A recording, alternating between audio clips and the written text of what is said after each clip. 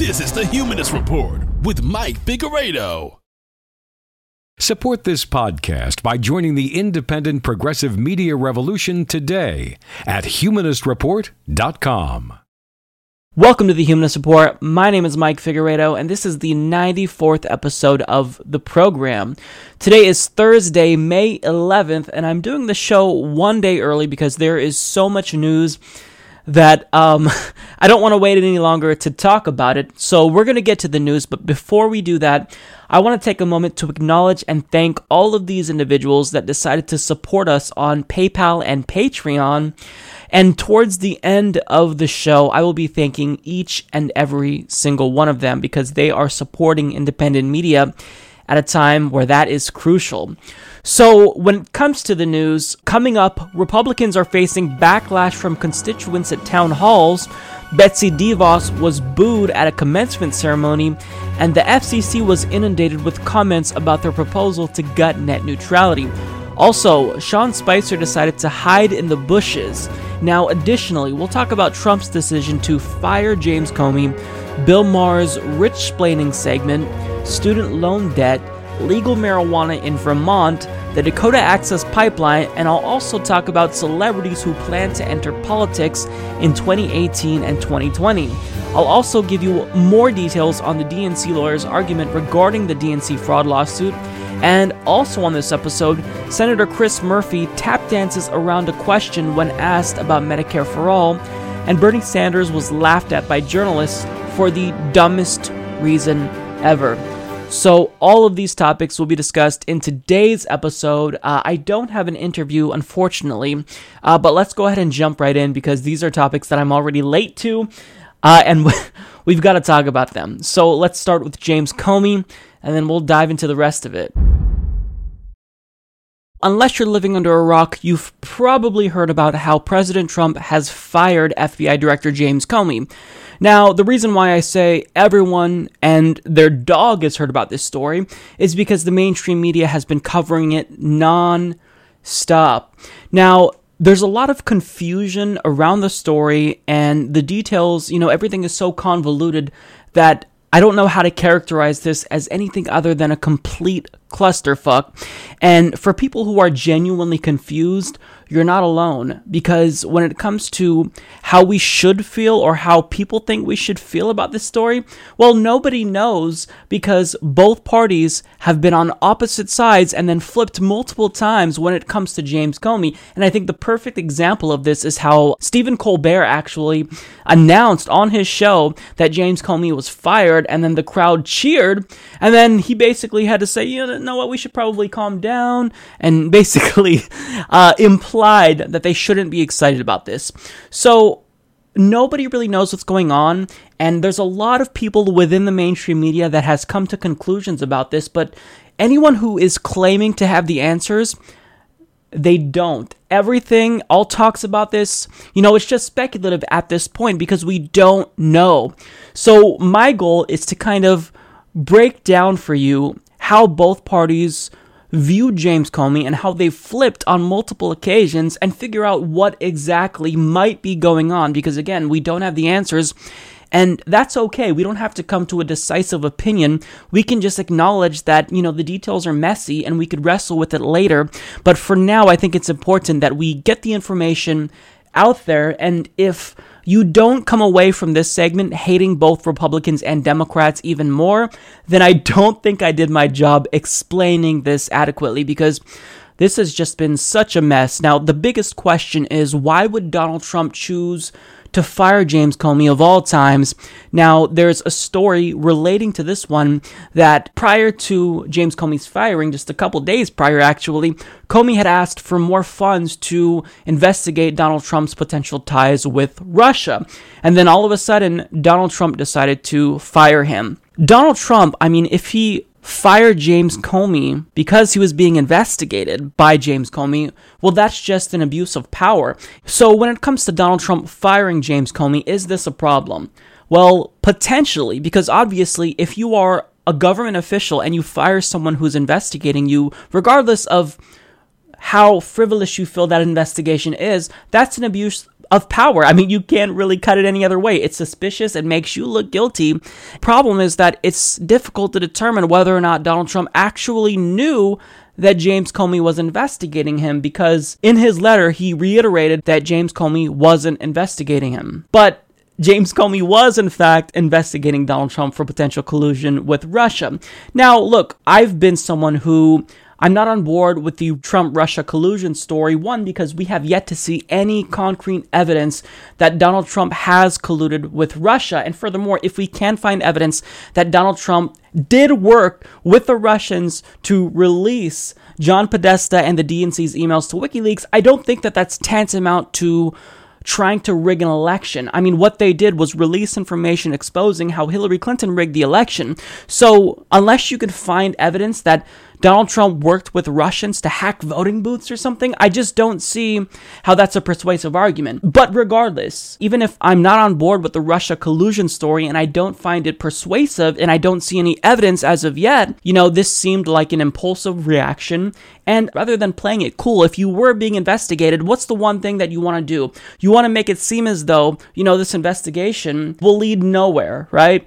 But rather than doing that, Donald Trump decided to fire James Comey. And what he did was give Democrats this present right now. And he's giving them a huge opportunity to ramp up this Russian hysteria even more.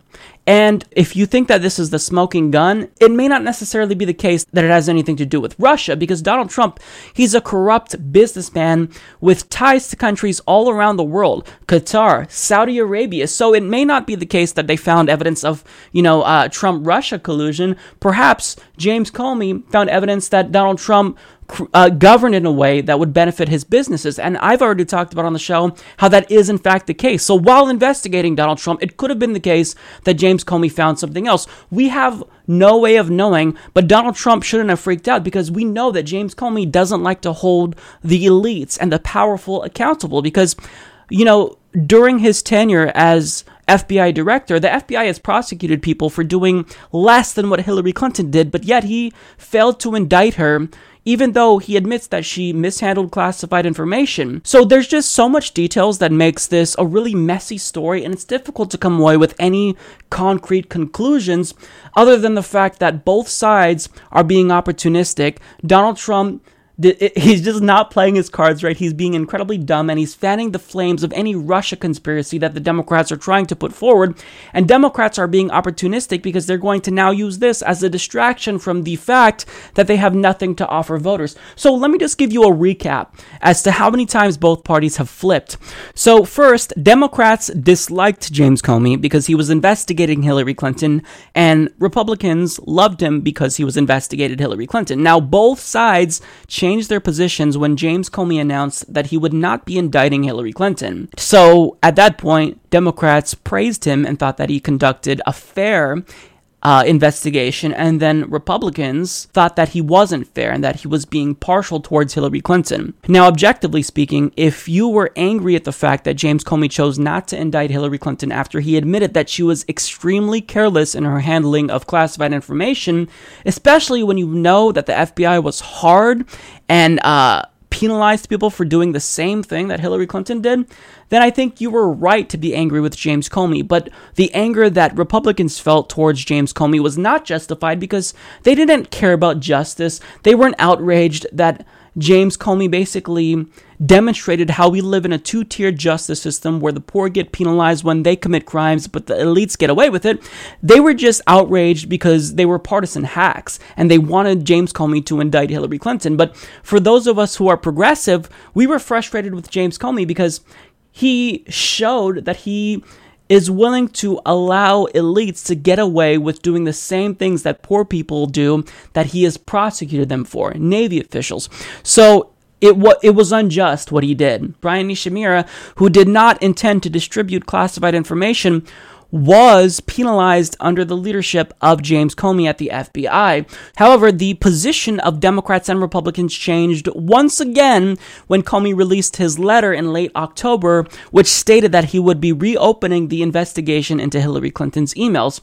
Now, at this point, Democrats hated him and called for him to resign, while Republicans loved him again. In fact, Hillary Clinton literally blamed him for her loss, but now, since Donald Trump fired him, both parties have flipped yet again, and now Democrats disagree with his firing while Republicans are in favor of it. So both sides have been completely inconsistent, and after watching all of this unfold, I'm not sympathetic to either side because both Republicans and Democrats have both exposed themselves as hypocrites and political opportunists, both of which have praised and lambasted Comey depending on whether or not it was politically expedient for them to do so at a particular period of time. And now both parties are acting very reprehensible. They're being partisan hacks when it comes to the firing of James Comey, because we have Donald Trump, who, again, it looks as though this is an abuse of power if he did in fact know that James Comey was investigating him. But again, he's dumb, so we can't necessarily say that with certainty. If you fire someone who's investigating you just can't do that. Objectively speaking, you can't do that. We'd call out Democrats if they did that. We'd call out Republicans if, they did something like that. And certainly we need to call out Donald Trump if he did in fact do something like that. And, he claims to have fired Comey upon the recommendation of the Attorney General and Deputy Attorney General. But again, there's a huge question. Why would they only recommend that he do this now? So that's an open question, and we don't have the answer to it. Now, also, what Democrats are going to do with all of this, and what we've already seen, is that they're being opportunistic. They're using this to ramp up Russian hysteria and attack Donald Trump on this. And they kind of look at this as the smoking gun, and they say it seems as though Comey was about to uncover evidence that Donald Trump colluded with Russia to tip the scales against Hillary Clinton. But again, if all you're going to bring me is evidence that Donald Trump colluded with Russia to release the WikiLeaks emails of John Podesta and the DNC, I don't think that is tantamount to election hacking, because before the election, what were we told by the media? That there was nothing here. I mean, the Daily Beast literally said that WikiLeaks trolled the world by releasing nothing on Hillary Clinton. And once she lost, Democrats were desperate to try to pin blame on her loss on anything. So then they started to blame WikiLeaks when before the election they claimed it wasn't a problem. So unless you could bring me evidence, like I said, not to be redundant, that Donald Trump worked with Vladimir Putin and Russia to rig the actual elections or the election machines where you vote, I don't think you can make that case, because we always spy on our allies. We always are interested in the affairs of elections. You can make the argument that President Obama's endorsement of Macron in France was him trying to tip the scales against Le Pen. We always do this, so I don't find that persuasive. However, Donald Trump just handed Democrats a big gift, because now they're going to use this as an opportunity to ramp up Russian hysteria, and it's just never going to end, and this distraction will continue. Meanwhile, actual important issues in the country will continue to be ignored, and I find that incredibly disheartening. So, in sum, our government is stacked with opportunistic idiots from top to bottom, and we shouldn't let this distract us from the real issues, but I'm not going to imply here that Comey is the victim, because he's a coward. And, the irony in all of this is that if he actually would have done his job and held Hillary Clinton to the same standard that he held other people to, who he prosecuted for doing what she did, then he would still have his job. Because if Hillary Clinton was indicted, or if he recommended to the Justice Department that she be indicted, then she would have been forced to drop out of the race. Bernie Sanders would have become the Democratic Party's nominee, and then he would have defeated Donald Trump, and James Comey would still have his job. So, after seeing all of this unfold, both parties are they're egregious. They have no principles, and they're all opportunistic assholes who don't really care about us. And this distraction is going on while the real issues are continuing to get ignored. So again, we don't have all of the details. This is, the waters are so muddied at this point that we can't really decipher what's actually going on. But what we do know is that it's convoluted. The story is complex. You don't have to take a side. Don't feel pressure to take a side or come to a conclusion that you know what's going on based on, the pontification in the mainstream media, because they don't know what's going on. Everything is all speculative, and at this point, the story is so unclear that anyone can take any narrative that they've been championing and apply it to the story, and it might look like it fits. So in the end, we don't know what's going on, but what we do know is that this is distracting us from the real issues. And nobody's innocent here. James Comey, Donald Trump, the Democrats, they all should be ashamed of themselves for the way that they handled this situation and currently are handling the situation. Here's what I'll end with. I think that since Donald Trump did, in fact, decide to fire James Comey while he was under investigation by him, now it is time for us to appoint an independent investigator to figure out what's going on, because you can't do that. We have to get to the bottom of this as to whether or not Donald Trump did, in fact, commit an abuse of power. And I think it's perfectly reasonable to want an independent prosecutor to look into Donald Trump. So I'm always going to err on the side of more information and not less. But with that being said, I want my fellow liberals to not be so fixated on Russia. Broaden this out. Donald Trump, he has his hands in cookie jars across the world. So if you're thinking that Russia may be the only thing that, James Comey finds, Donald Trump has businesses in many countries. So it could be broader than that. But I think that there's one conclusion that we can all take away from this.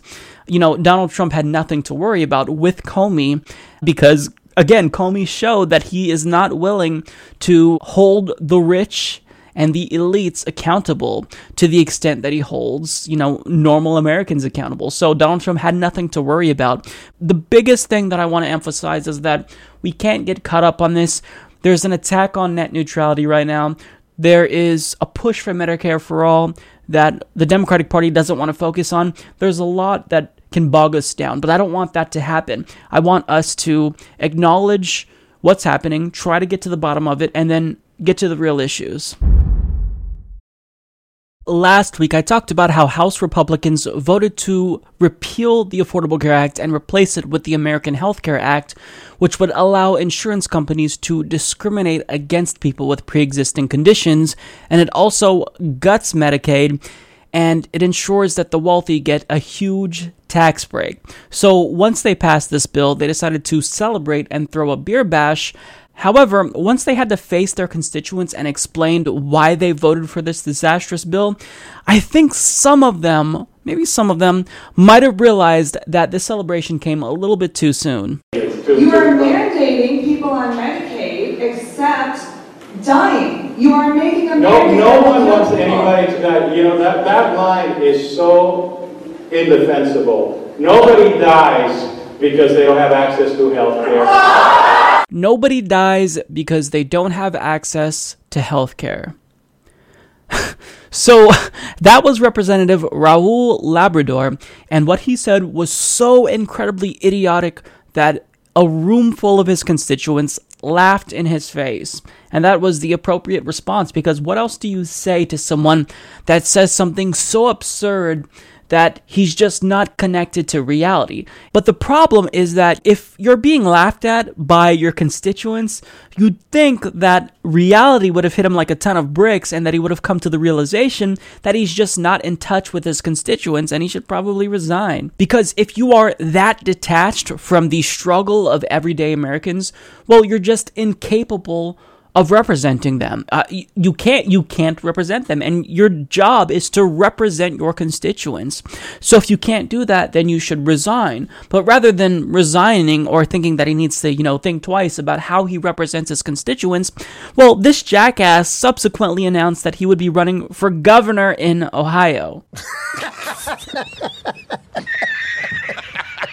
Good luck with that, Raul, because that crowd that laughed at you was just a small sample size of what would happen, but on a larger scale, on the state level, if you did in fact decide to run for governor. And Raul here isn't the only Republican that's being laughed at by his constituents. If you got an issue getting Social Security, if you got an issue getting Medicare, if you got an issue anything to do with the federal government, stop in, tell us what it is. And I always tell folks, I can't guarantee you that we're going to get the result you want. I can guarantee you we will go fight for you. So whether you're a veteran,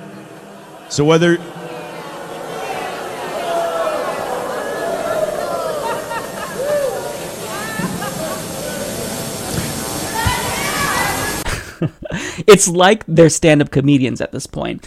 I care for you guys. I'm fighting for you. That's why I voted for a bill that would strip away your health care and kill some of you, but you know what? I'm fighting for you. Ask me if you need something. I mean, it's just a joke. Now, that was Representative Rod Bloom. And with friends like Rod Bloom, I mean, who needs enemies? Now, getting laughed at by his constituents was basically the cherry on top of the shit Sunday of a day he was having, because earlier that day, before he attended this town hall, he had an interview with a local reporter that made him look like a hypocrite, and then he quickly shut off the interview because he just couldn't deal with it. So one thing that's a little less typical is you want to see IDs for this. Can I ask why that decision was made? Because we want people from the 1st District to be at our town halls. We don't want people from outside of the 1st District. We don't need people from Chicago there or Des Moines there or Minneapolis there. I don't represent them. They should go talk to their representatives at their town hall meetings. I don't know why they would want to be at one of my town hall meetings to start with. Well, I think some would make the case that you represent all Iowans. The decisions that you make impact all Iowans. So shouldn't all Iowans have a voice at the table, or at least have the option to? I don't represent all Iowans. I represent the 1st District of Iowa. That'd be like saying, shouldn't I be able to, even though I live in Dubuque, go vote in Iowa City during the election because I'd like to vote in that district instead. Would you still take donations from a Republican in Iowa City? We haven't even, we just started. This is ridiculous. This is ridiculous. He's going to sit here and just badger me. All right. We just asked why you wanted to do the interview. That was it. Congressman, come on. Take a seat. Congressman, I insist. Let's talk about. Take donations from. Come on, Congressman. Let's talk about the issues here.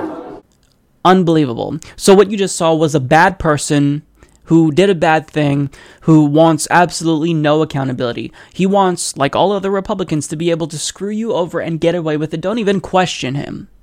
Well, Rod, I hate to break it to you, but you don't just represent everyone in your state. You represent all of us, because let me remind you, you're in the United States Congress. So what you do, the way that you vote, affects all of us. So when you voted to gut Medicaid and give a tax cut to your wealthy donors, that affects all of us. People from all different states are now vulnerable and may lose their health insurance. So please, spare me. You know, the reason why you didn't want people to attend your town halls and why you wanted IDs checked at the door was because you didn't want more people to criticize you than we're already going to, because you knew there was going to be hell to pay for your vote. Now, at a town hall in Oregon, Representative Greg Walden, who is the lone Republican, not for long because we will be voting him out, well, what he did was he posed a question that I don't know what he was expecting would be the answer, but his constituents were very vocal as to what type of healthcare system they supported. How many here want a single-payer government-run system? Yes. Yeah. Hell yeah!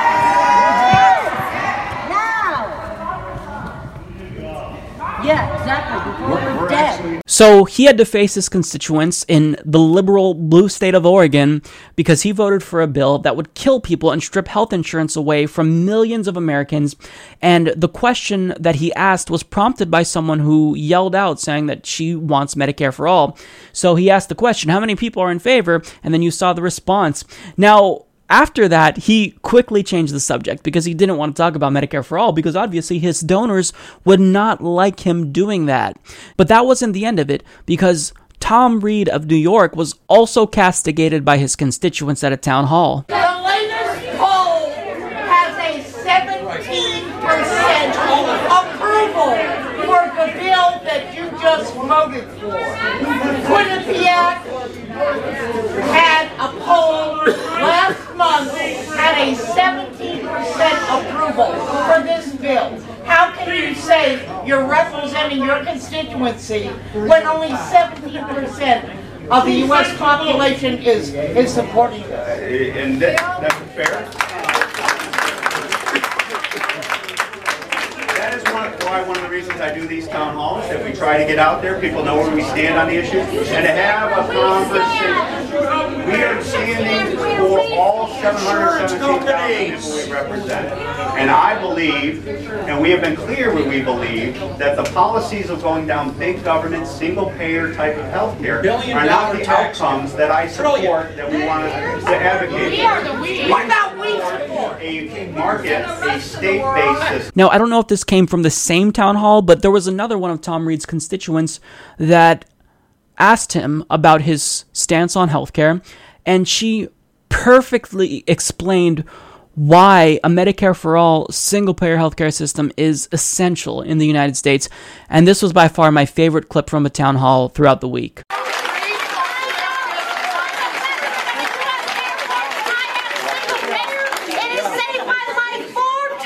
There is no profit in single payer. We have to get the profit. Yes. And that is why we're talking about tax exemption and property tax relief. These are human beings. We have bodies, we have minds. We are not property taxes. That's how you boil down. We are not money. We are a nation. And I appreciate your belief that you believe government can take care of this for all of us. The government doesn't take care of me. They just do the bookkeeping. The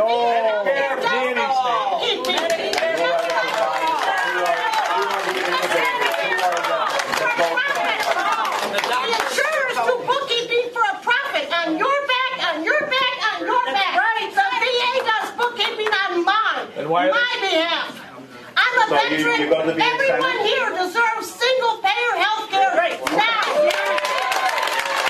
So that town hall was amazing, and really it's a snapshot of what's occurring in town halls across the country, because if Republicans think that they can gut healthcare and get away with it with no repercussions, they're completely wrong. We are in a political time where people are paying attention, people are motivated, and they're not going to allow you to screw them over and get away with it. So if you are going to vote for a bill that's disastrous, that only 17% of the American public supports, then you're going to have to explain yourself. This is what you did to us. In this district, you do not listen, but your actions affect the entire country. There is no one in this country that your actions are not going to affect. So everyone's voice is important. And when 17% of the population said, don't do it, you did it. This man is correct when he said that you brought it back from death. Ryan said it's dead. Trump said it's dead. And you said, nope, I got a better idea. Last time in Waretown, you told us that you went to Congress to fix problems, that you didn't want to decorate a chair, that you didn't want to choose between being an obstructionist and I want to get something done. That was the keenness of your intellect, that you only had two choices in front of you. Don't be an obstructionist or make something better. Well, there was a horrible bill available to you from a horrible group of people who believe that we don't deserve health insurance. They have said it on TV, on camera. Well, then you're not paying attention. And that's your responsibility. They said it. They said that if we get sick, it's our fault. These are the people that are in your party, that you're working with. These are the people that came up with a plan that's going to kill millions of people. The CBO scored it. 24 million people off of health insurance. And they called that choice. Like we're choosing not to have health insurance if we can't afford it. That is insulting. That is detrimental to the mental health of us as a nation. But all of this, all of it, totally misses the point. Healthcare is not a good. You do not buy health insurance the same way you buy a car, the same way you buy a house. Those are already complicated things to do. You got to know about cars, you got to know about houses, at least a little bit, but there are reasonable ways to be educated on those things and make reasonable choices. I work in healthcare, sir. It is complicated. The only one that doesn't believe that it's complicated is an orange-haired buffoon sitting in the White House. And you're working with him to take something that he doesn't understand, that he won't be responsible for, because he's going to be fine.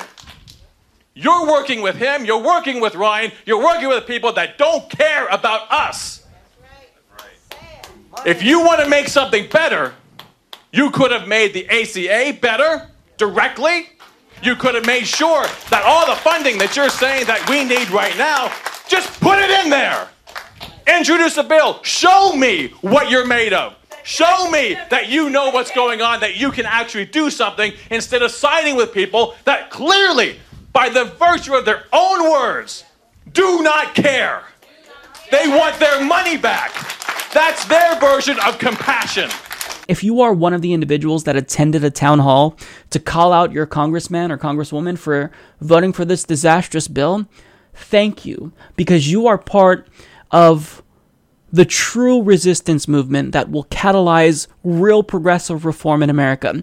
It's time we move towards a Medicare for All system, and this vote is indefensible. So every single Republican in the House of Representatives that voted for the American Health Care Act, they need to be named, they need to be shamed, and most importantly, their asses need to be voted out of office come 2018, because that was indefensible. And Americans are quickly illustrating and sending a huge message to our elected officials that we're not going to take it anymore. At Bethune-Cookman University's commencement ceremony, Education Secretary Betsy DeVos was invited to be a guest speaker. Now, as you would have predicted, seeing that she is the Secretary of Education and she bought her job, people didn't really care about what she had to say because she's a billionaire and she has nothing meaningful to say. So what happened during the the course of her speech was she was booed continuously, and not only that, students actually had their backs turned away in protest of her speech. Great honor and privilege. I am honored to become a Wildcat. And it's a real honor and privilege to be with you as we celebrate the Bethune-Cookman University class of 2017. I'm grateful for the opportunity to speak with you, and particularly with those who have disagreed with the invitation for me to be here. One of the hallmarks of higher education and of democracy is the ability to converse with and learn from those with whom we disagree.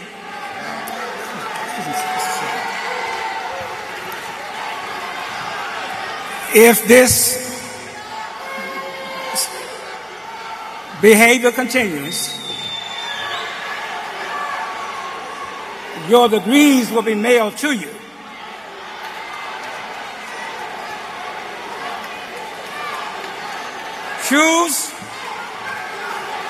Choose which way you want to go.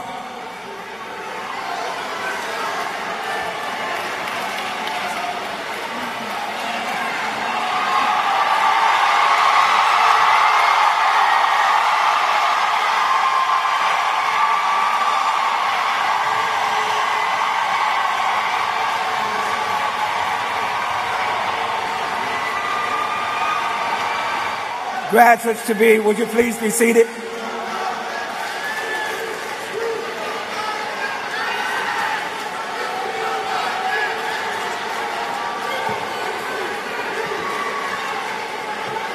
Graduates, would you please be seated?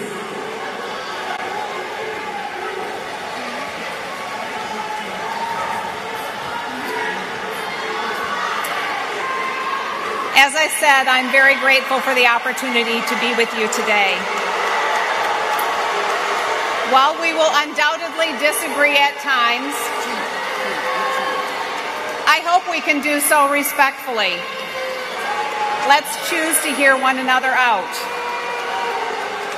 I want to reaffirm this administration's commitment to and support for HBCUs and the students they serve.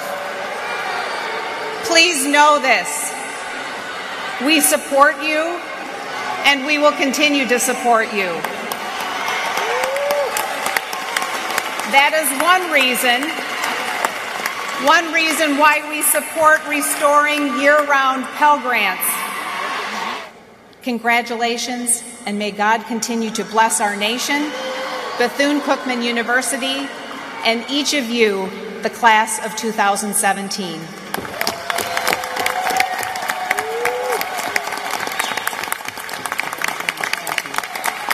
So that to me was just amazing. It made my day. It really did.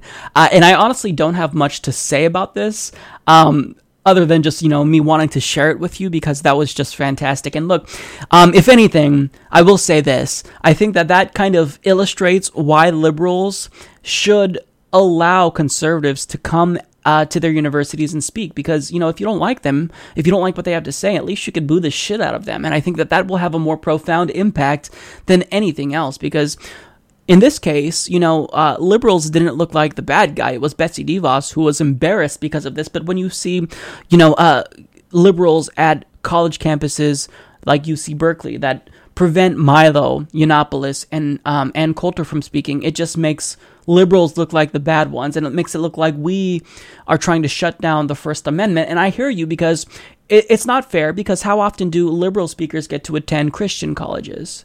Or conservative colleges? Not very often, right? But we don't hear about that. So I get you. I get that there's hypocrisy there. But I think that if you really want to get your point across, this is the best way to do it. So take note from these students, because what they did was fantastic. And look, I'll just say this to Betsy. Looks like you bought the wrong job, because if you think that young, impressionable people who are mostly liberal are going to fall for your idiotic theocratic education policies and how you want to push for charter schools, they are not buying what you're selling them. They're not picking up what you're putting down. They don't like you, Betsy. So it looks like, you bought this job, so you're going to have to buy a different job, preferably one out of government where you don't influence public policy, because, again, you're a billionaire. You're out of touch with the overwhelming majority of human beings, so you have nothing substantive or meaningful to say to us. So buy a job in the private sector, leave us alone. We don't want you having any influence over our education policy. And that right there, those students who protested you, who turned their backs to you, is a snapshot of how we all feel about you. Those students spoke for all of us. There's been a range of responses from Trump's administration when it comes to how they deal with the press. Now, overall, most people within Donald Trump's administration has been relatively combative towards the press. However, there are some individuals within his administration that are taking a very different approach. So when it comes to Press Secretary Sean Spicer, New York Daily News explains, after news spread that President Donald Trump fired FBI Director James Comey, Press Secretary Sean Spicer went to great lengths to avoid the barrage of media questions he was bound to get. He reportedly took shelter behind bushes.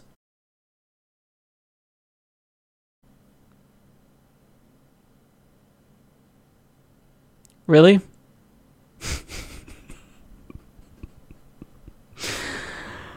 Oh, this is the state of American politics, everyone. We've got the White House press secretary going this far to hide from reporters. He's hiding in the bushes like a coward. Now, let me just say this. First of all, the meme potential for this is so high. It's so high. So make me proud, Internet, and many of you have already made me proud.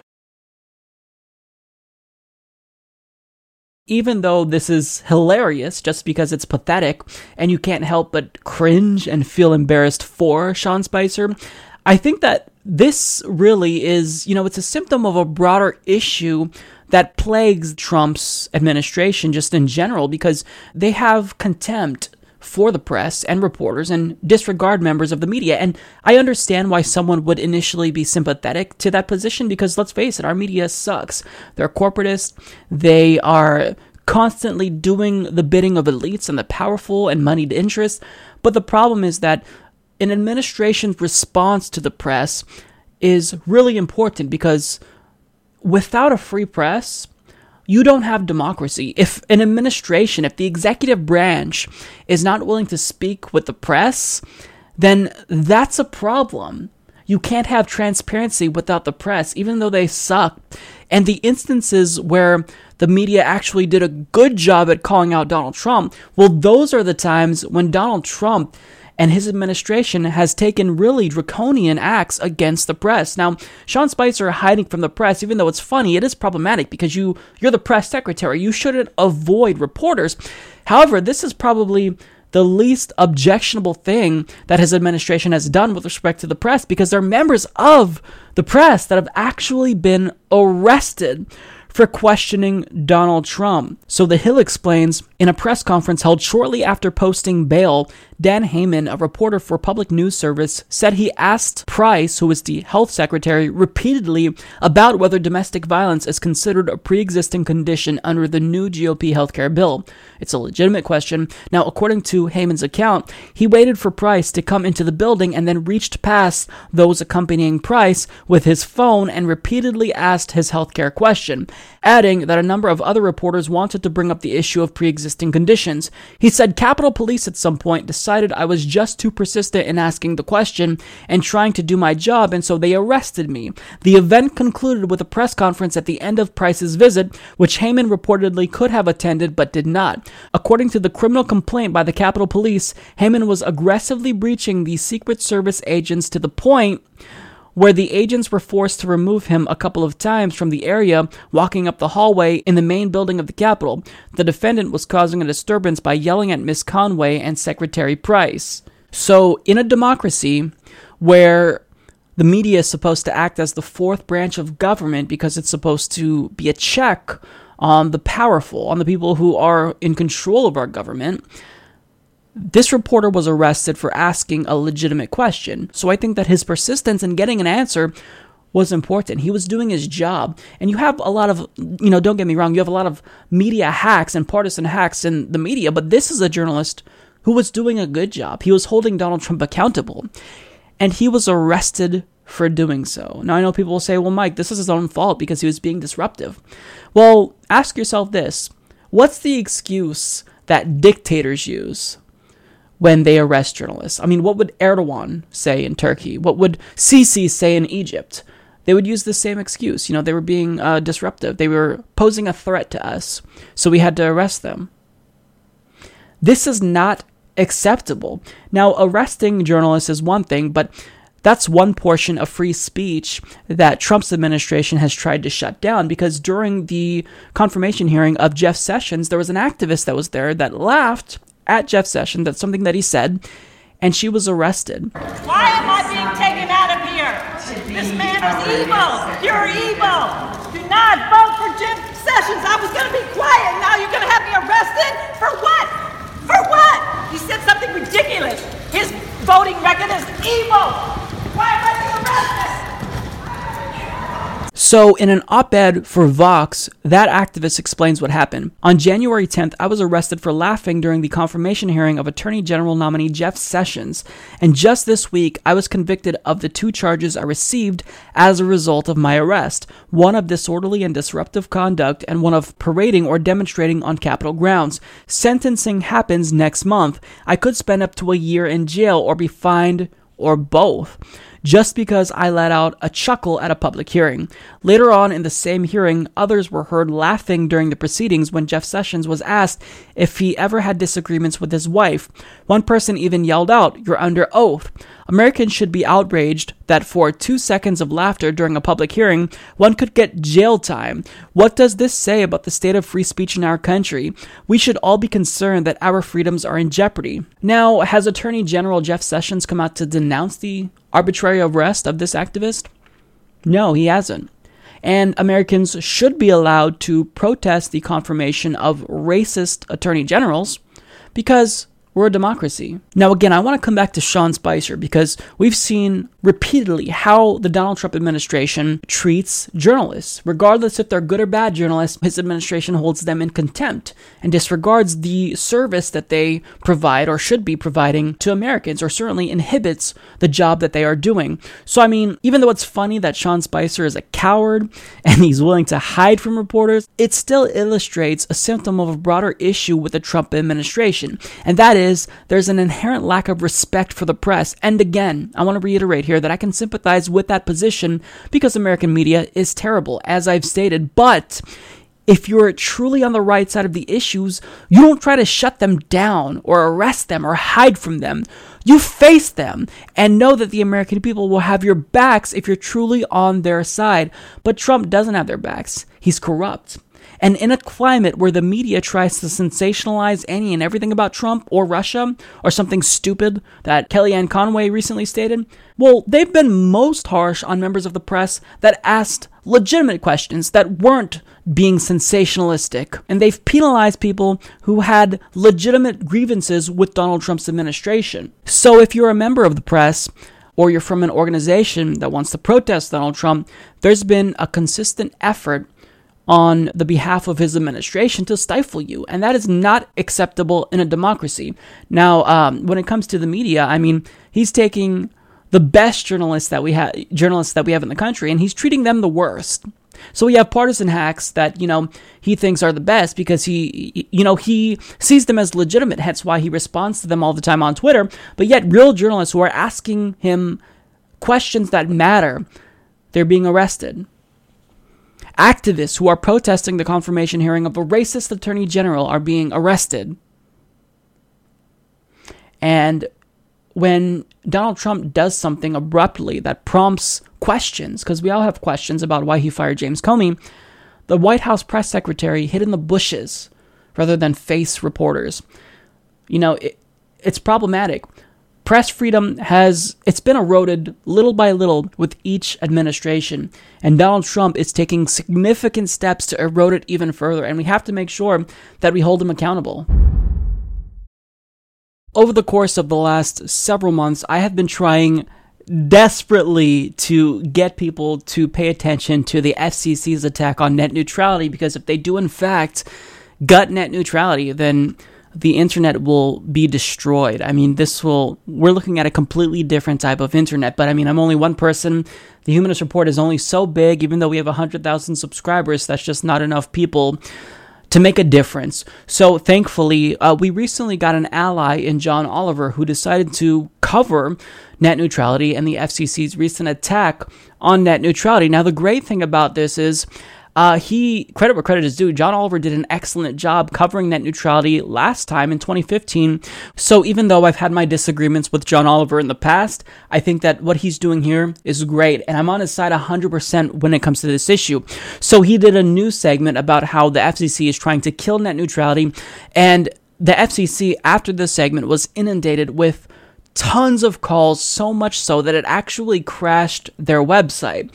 Now, what's funny about this is, you would think that a government agency like the Federal Communications Commission would be excited at the prospect of people, calling in, because that's democracy. However, what the FCC painted this as was an attack. So since John Oliver galvanized a bunch of his viewers to call in and send their comments to the FCC, well, they decided to whine about this and say that we were attacking them. Network World explains, after John Oliver urged viewers of HBO's Last Week Tonight to fight for net neutrality again and post comments to the FCC's website, people were not able to submit comments because the site turned to molasses.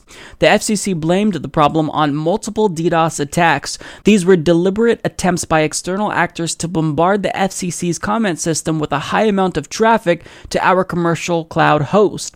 These actors were not attempting to file complaints themselves.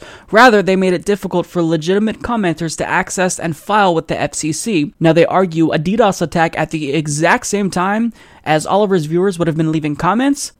The last rally cry by Oliver resulted in such a flood of would-be commenters that it crashed the FCC comments site. So, it doesn't seem outside the realm of possibilities that his newest plea for every internet group to come together and tell the FCC to preserve net neutrality and Title II could also crash the site. That's something that I'd like to call democracy. However, if you're the FCC, you like to play the victim and call that an attack, when that's not an attack. Now, furthermore, if this was in fact a DDoS attack and the FCC's website was targeted, this doesn't necessarily mean that the FCC was the victim. It would also mean that consumers of the internet are the victims, because as you'll remember, it was the public that was prevented from commenting. So if there was a DDoS attack, how do we know that it didn't come from the FCC or an ally of the FCC, so that way they can stop the public from sending comments on net neutrality? I mean, how do we know that? But I mean, that's not even the implication here. They're claiming that they were viciously attacked, basically, by people who just flooded the website because they wanted to crash the website. They didn't have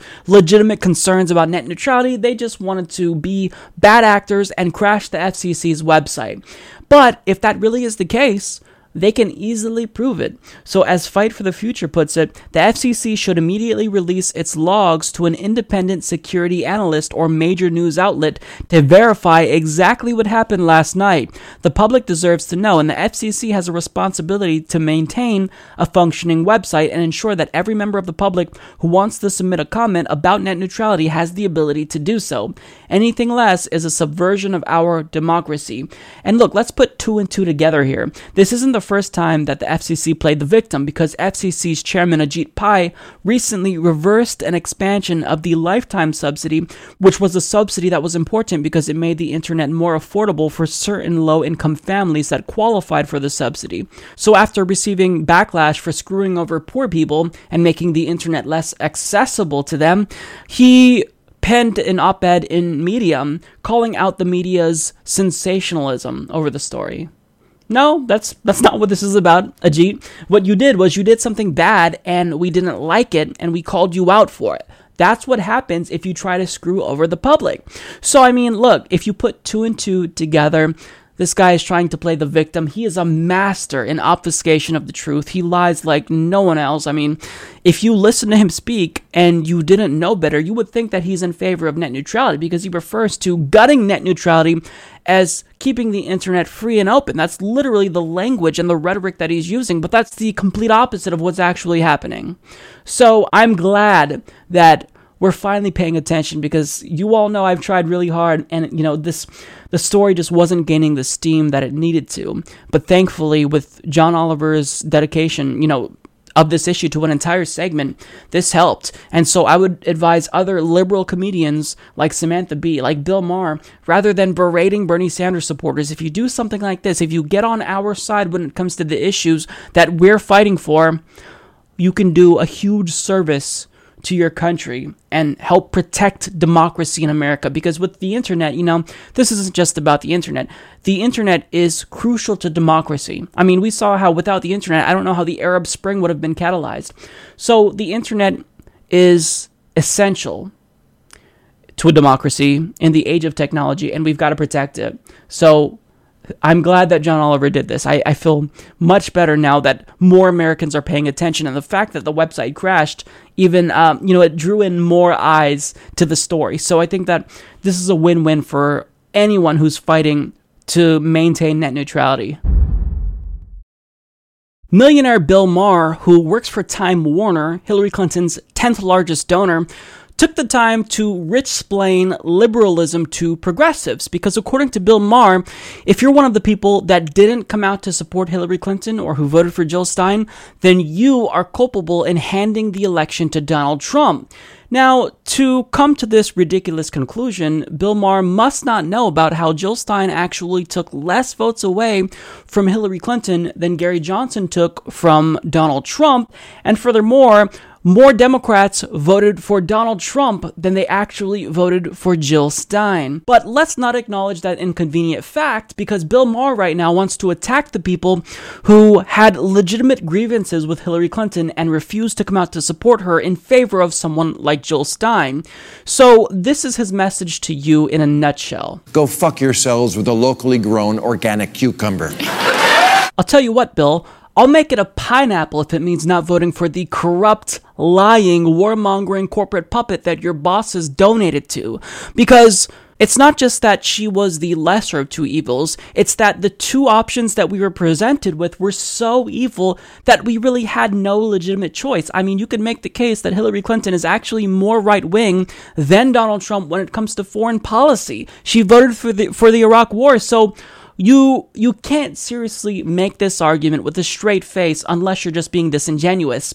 And Bill Maher is in fact being disingenuous. But before we get into his core argument, I want to take the time to show you how Bill Maher's perception of reality is skewed because he lives in a bubble. He's rich, so to him, in his view, someone who is a right-wing extremist, someone who is a union buster like John Kasich, is worthy of our praise. You're one of the good ones, so let's really get them on your side and talk about some of the things that you've done in reform. First of all, you supported medical marijuana, and you also expanded Medicaid. A lot of Medicaid, which a lot of Republican governors did not do. You care a lot about the poor. It's part of your faith, is it not? I could see a challenge in the Republican Party for 2020. Would you be up for that? So what you just saw right there was a so-called liberal trying to encourage his impressionable viewers to support a guy that wants to cut Social Security, cut taxes for the wealthy, cut food stamps, limit collective bargaining, restrict access to safe and legal abortions, restrict voting rights, and basically do all the same things that Donald Trump is currently trying to do. But because he seems nicer, well, according to Bill Maher, he's not as big as a threat as Donald Trump is. But in fact, Bill Maher thinks that John Kasich is such a stand-up guy that he actually wants him to challenge Donald Trump and run for president in 2020. So that way we can replace Donald Trump with someone who will implement the same policies as Donald Trump, but will just be a little bit more nicer to us while doing so. Now, Bill Maher also purports to care about climate change, but John Kasich is someone who fracked the hell out of his state.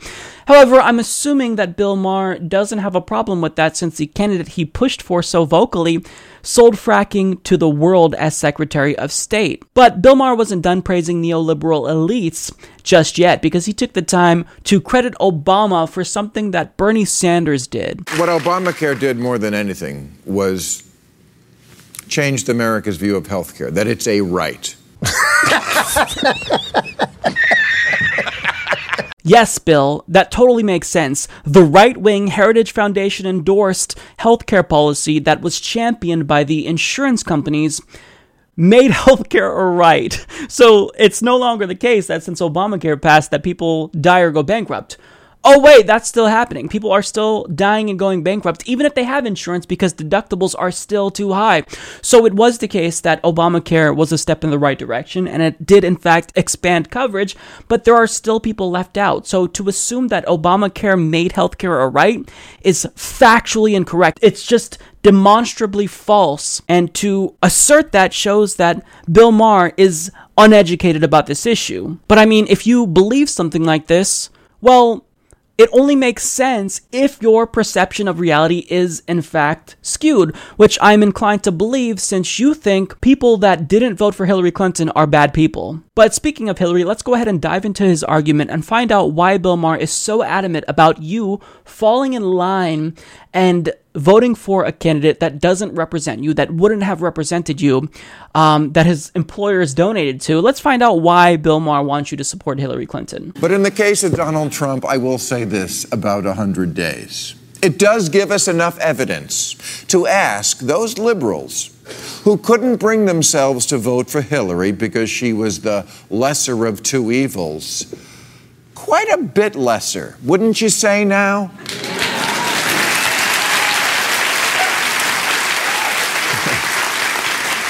And no, this isn't about reliving the last election or about my great love for Hillary, which never was. It's about winning the next election. And that begins with learning the difference between an imperfect friend and a deadly enemy.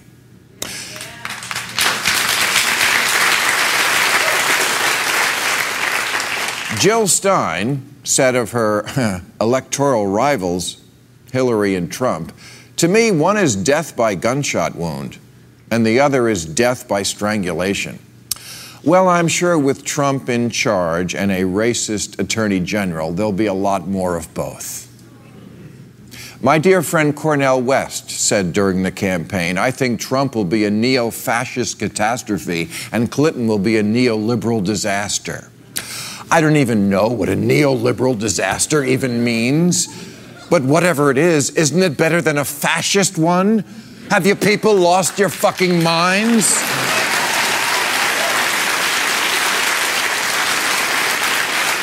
Now, I can't possibly list all of the lies, fuck-ups, reversals, conflicts of interest, and embarrassments Trump has committed in 100 days. I'd have to stop halfway through to shave. But honestly, under Hillary, would we have Attorney General Foghorn Leghorn? Or Montgomery Burns in charge of the EPA? Or Rick Perry guarding the nukes?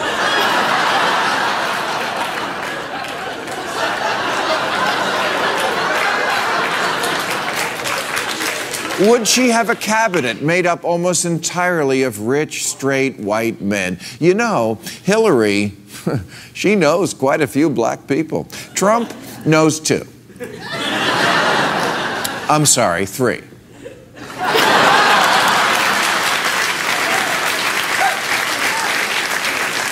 Oh, and we also might have a Secretary of Education who was smarter than a 5th grader.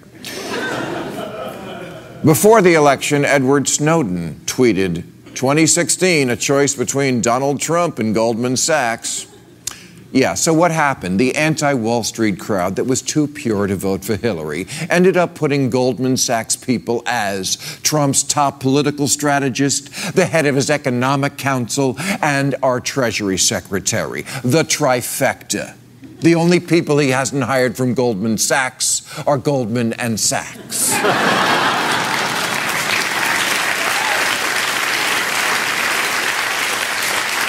If Hillary was president now, would we be turning the clock back on the one issue for which there is no more time, climate change? Would we be having to wonder if our president's love of dictators foreshadows some kind of coup here? Would anyone have to wonder if she was Putin's bitch? And instead of trying to kick millions off health care to pay for a tax cut for herself, she'd be trying to raise her own taxes to get more people covered. On so many issues, she wouldn't be complaining. It's complicated. Who knew? She knew.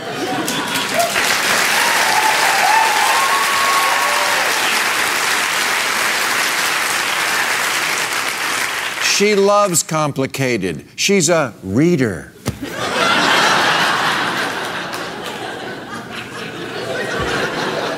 Do you really think if just as evil Hillary had been elected, conservatives would now be in control of the Supreme Court, as they will for decades? Just wait until the 5-4 decisions start rolling in, gutting unions, making it harder for minorities to vote, siding with polluters, overturning abortion rights. Then maybe you'll join me in saying to the liberal purists, go fuck yourselves with a locally grown organic cucumber.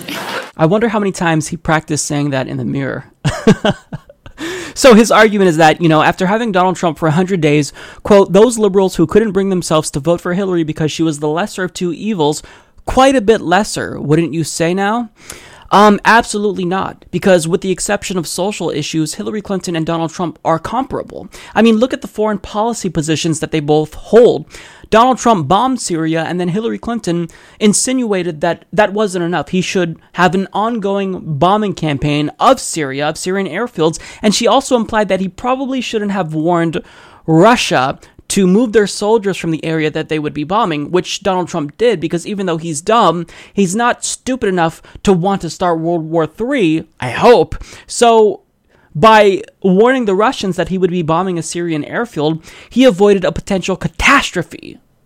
But Hillary Clinton is not in favor of that. She also voted for the Iraq War, pushed for intervention in Libya, and Donald Trump ran as a non-interventionist. Now, I didn't believe him, but if you are a liberal and you are vehemently against war, then you can honestly make the case that Hillary Clinton is not the lesser of 2 evils based on that argument.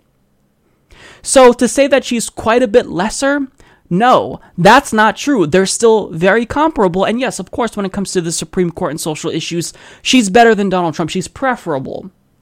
But that's not everything. What Donald Trump is doing is he's undoing social progress we've made with executive orders. That can be reversed when we elect a progressive president. However, what can't be reversed is more wars that Hillary Clinton obviously wanted to start if she would have been elected. So I just don't buy this argument that Hillary Clinton is much less evil than Donald Trump. That's not the case. And most Americans agree with me and not you, Bill, hence why they didn't come out to vote for her and why she lost. Now, he also brings up Jill Stein's comments saying that the difference between Clinton and Trump is akin to the differences between death by gunshot wound and death by strangulation, and proceeds to show footage of police brutality against African Americans.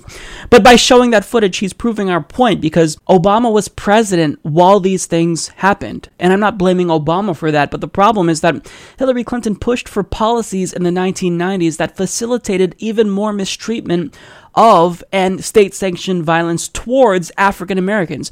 Mass incarceration exploded because of policies that Bill Clinton signed into law that were pushed for by Hillary Clinton. I mean, she called them super predators. How could you let that go, Bill, and then honestly tell me with a straight face that she would have stopped all of this? Not just gangs of kids anymore. They are often the kinds of kids that are called super predators. No conscience, no empathy. We can talk about why they ended up that way, but first we have to bring them to heel. So if Bill thinks that Hillary Clinton would have fought for demilitarization of the police or criminal justice reform, she wouldn't, because her record suggests otherwise. And then in response to Cornel West, he says, I don't even know what a neoliberal disaster means, but whatever it is, isn't it better than a fascist one? Well, sure, if you want to, opt for the more intellectually lazy argument and not do any research whatsoever, because if Bill Maher was paying attention, if he was in the grassroots, he would see how, as we've seen, it tends to breed fascism. So, you don't counter fascism with neoliberalism, because neoliberalism is something that economically strangles populations. And when a population is given crumbs, when they're deprived of economic prosperity, they become radicalized and become more inclined to listen to the ramblings of a demagogue like Donald Trump or Marine Le Pen. So rather than spending the time to take weeks to come up with this segment where you just talk down to peasants, why don't you actually educate yourself? Read a book about neoliberalism and how it devastates democracy. In fact, I'm going to pull out a book and recommend one to Bill Maher. It's called Undoing the Demos, Neoliberalism's Stealth Revolution by Wendy Brown. It's one of the best books you will find on the effect that neoliberalism has on democracy. And I'm actually going to get old school here and read a passage because I think it's really important.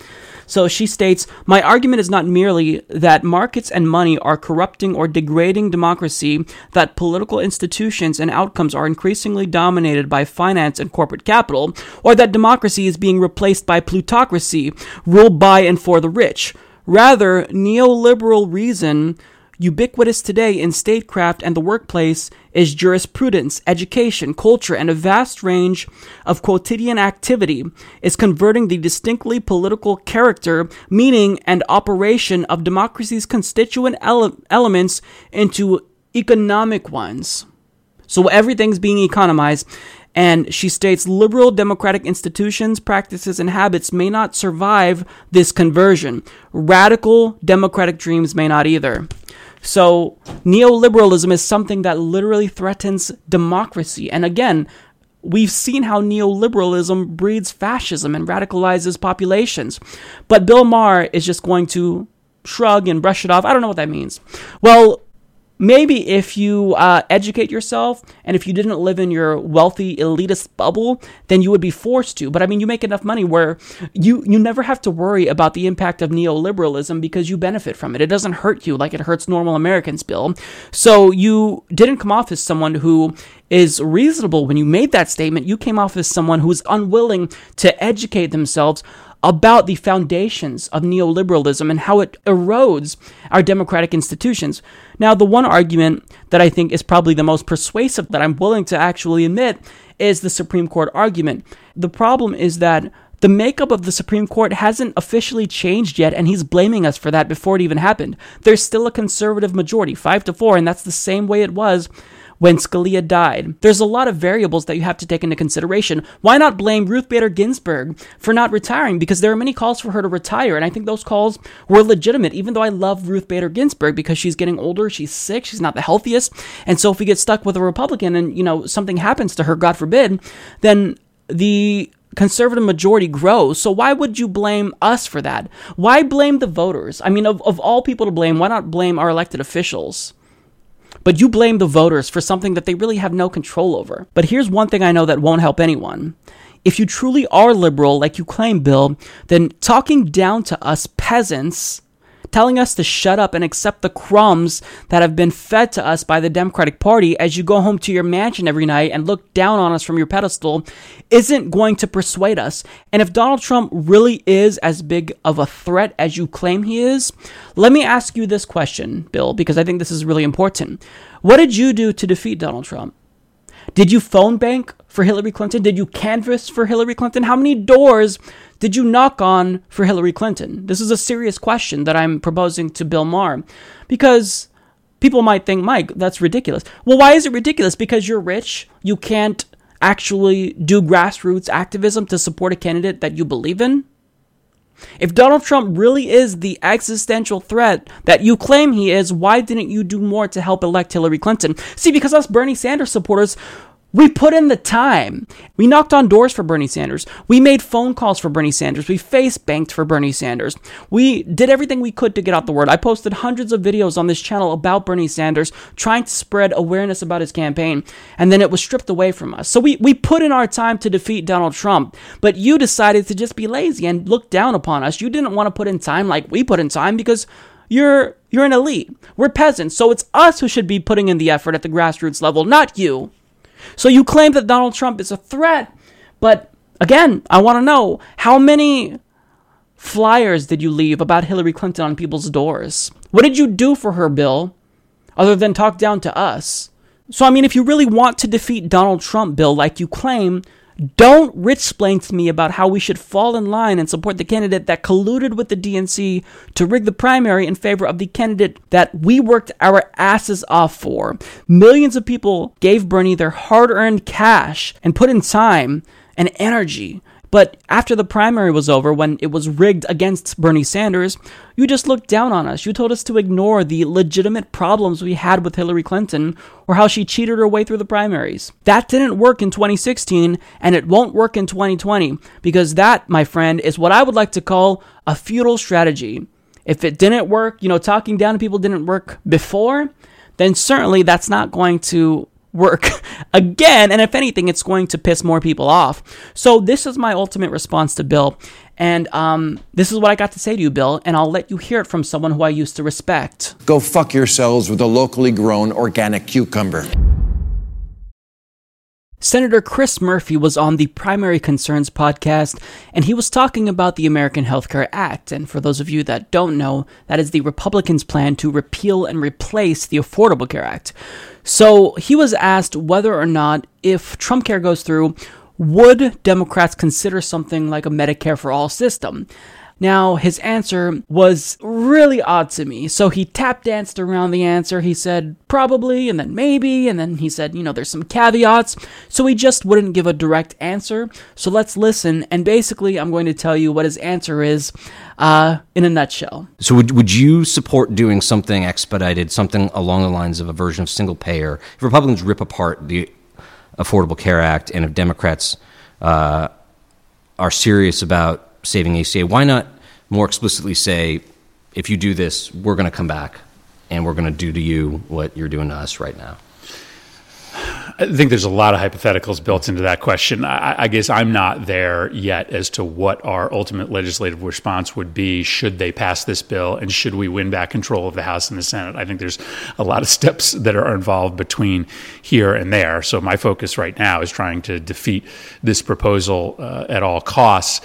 I do think you need to just think about the whiplash to the American healthcare system that comes with radical changes to it, depending on Republicans or Democratic leadership. It would be beneficial if at some point we could get some basic bipartisan consensus around the non-Medicare portion of our healthcare system, as we have historically had up until this moment around the way in which we run healthcare for 65 and above. But clearly, if Democrats get control of the House and the Senate and Republicans rip away healthcare from 24 million people, we are going to do whatever it takes to restore health care to the people who had it taken away. If they actually allow insurance companies to discriminate against sick people, then they're going to lose majorities of the House and the Senate in 2018, and we will have the numbers potentially necessary in order to restore those benefits. So I haven't really thought out in my head exactly what we would offer and how we would do it, but they're going to lose control of the Senate and the House if they go forward with anything that resembles what happened in the House, and we'll have the opportunity to fix it. This approach, this sort of olive branch approach, ends up, 6-7 years later, everyone's kind of throwing it back in your face. What's left other than to do a Democratic, liberal only, no nod to consensus healthcare bill in the future? Well, and I think you can, further to that point, you can argue that had we done Medicare for all in 2009, it might have been much more popular and much harder to attack than the bill that we passed, which was an attempt to try to fix the underlying problems in the healthcare system while maintaining the existing platform, this mix of public and private care. Clearly extending Medicare to everyone is much more easy to explain and much easier to comprehend. As we sort of think about how we would get to that moment, I think it's probably most easy for the public to stomach if they are given the choice, right? If they are given the choice to sign up for a Medicare program or stay on their private plan, I think you would see, if they were given that choice, a pretty massive gravitation over to a Medicare for all type vehicle, because it would likely provide better benefits and at lower cost because of that very minuscule administrative cost built into the Medicare plan. So, had we done that at the outset, you could argue that it would have been more popular. It would have been harder for Republicans to attack, and clearly that's going to be on the table if they move forward with this repeal. You're talking about essentially a very robust version of a public option. I think you have to think.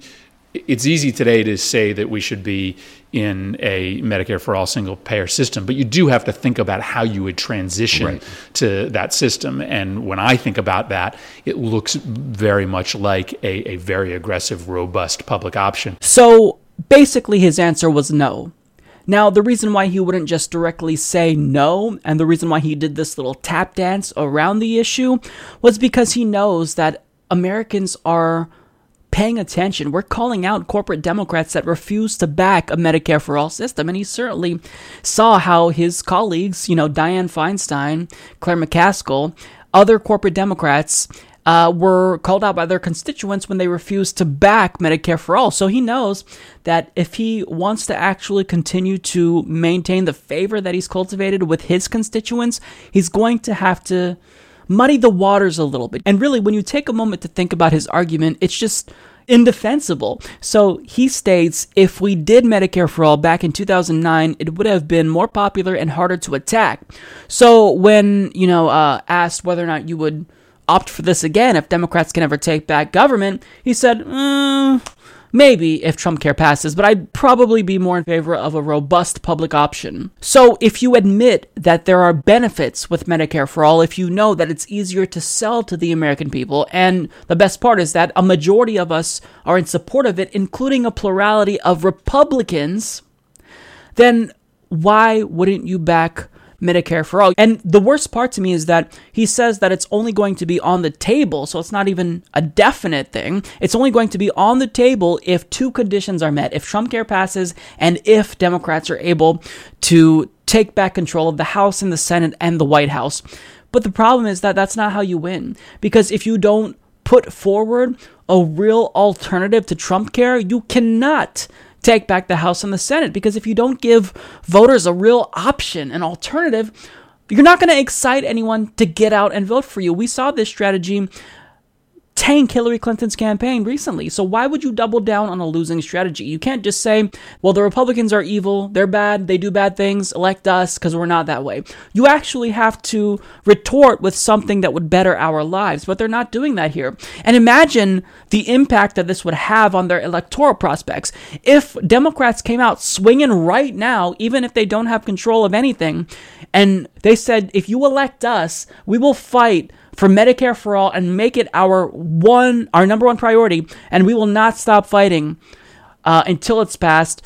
Can you imagine the amount of support that they would get for a system like that? I mean, it's overwhelmingly popular. 75% of Democrats support that. A majority of independents support it. You would have people come out in droves to support you because, again, we learned that voters, they don't vote against someone, they vote for someone with policy, someone with a vision for the future. And since Democrats still don't have a vision as to what their response would be to Trump care, it's incredibly frustrating to me because he's saying Medicare for all is only on the table if Trump passes. Well, why does there have to be any caveats? Why can't you just say that you're going to fight for Medicare for all? We know it's because the Democratic Party's health insurance donors don't want them to. So that unwillingness to commit, it's not going to guarantee Democratic victories in 2018 and 2020, even if the GOP can push Trump care through Congress. Because if you don't put forward a solid vision, you won't excite the base, and when you don't excite the base, they stay home and Republicans win.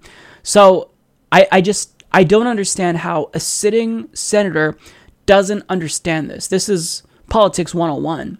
You've got to counter with a policy. I mean, if you don't do that, then you're not going to excite anyone. So we already know what to do. We know that his answer is basically no. By tap dancing around it and saying, maybe, definitely maybe, it might be on the table, you're telling us no. That's what you're telling us, because we know how Democrats operate. If you're not even willing to take a stand now when you have nothing to lose and everything to gain by endorsing Medicare for all, we know your answer is no. So we are going to call you just like we called Claire McCaskill and Dianne Feinstein, because I know that you think you're going to be able to evade criticism by doing this tap dance, but it's not going to work, buddy. So his phone number is 202-224-4041. Hello, you have reached the office of Senator Chris Murphy. We are unable to come to the phone, but please leave a message and we will call you back. Hi, my name is Mike Figueredo with a message for Senator Murphy. I recently heard his interview on the Primary Concerns podcast, and he was asked whether or not Medicare would be on the table if Republicans are able to roll back the protections that we currently have with the Affordable Care Act. And basically, he did this tap dance, and he said it would really only be on the table if Trump Care passes and if they could retake, the House, the Senate, the White House. And basically what I heard was that he would not be in favor of a Medicare for all system. And I know that he's trying to probably muddy the waters because he doesn't want any criticism like his colleagues have.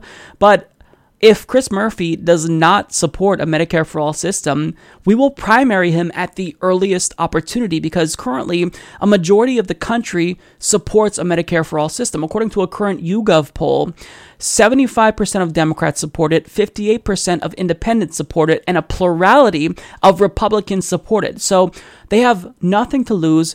Chris Murphy has everything to gain by supporting a Medicare for all system, but I'm wondering if his reluctance to support it really is more so about the $600,000 that he took from the health industry. And if that's the case, then we can't have him in office. We have to primary him and get him out of office, because we need someone who's going to represent us and not the donors. So I would like you to forward this message to Chris Murphy. If he does not support Medicare for all, he will lose the support of his base, because if you want to defeat Republicans in 2018 and 2020, you have to offer voters a real alternative. You need a vision that you could present to the American people. And telling us maybe we'll pass Medicare for all isn't going to do it. So tell him to get on board or get out of office. Thank you very much. So please call. I would encourage you to leave him a message. Be polite. We don't have to be rude. We can get our point across, by just letting them know what's at stake. Either you support Medicare for all, something that a majority of Americans support, or you leave office because you're elected to represent Americans. And if you're not going to do that, then you have to leave. It's that simple.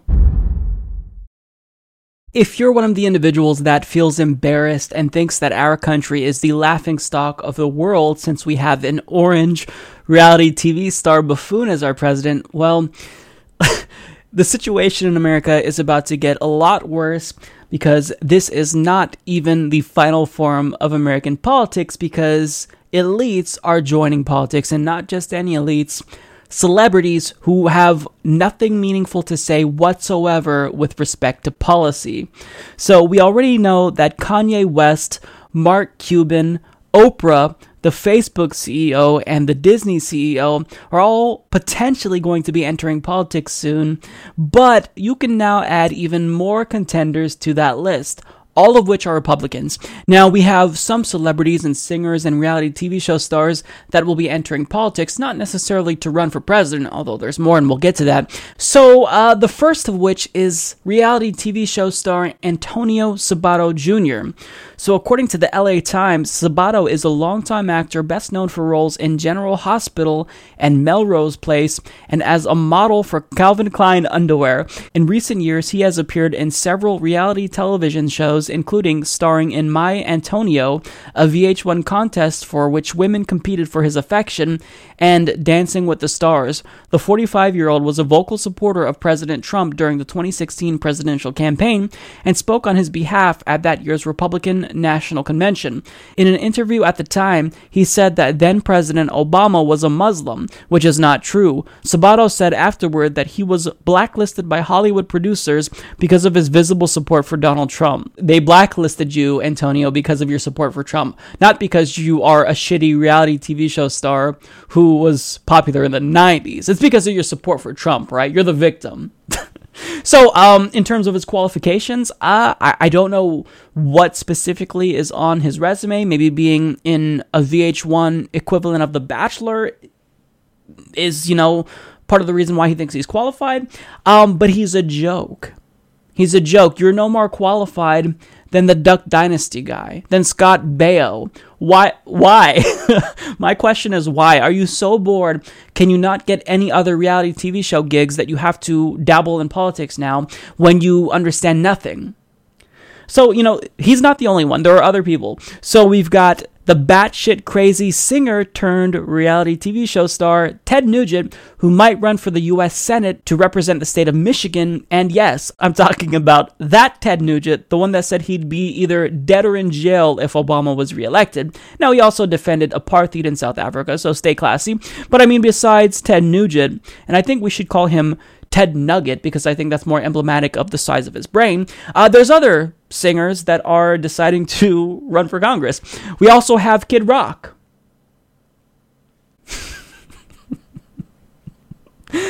Oh, Lord.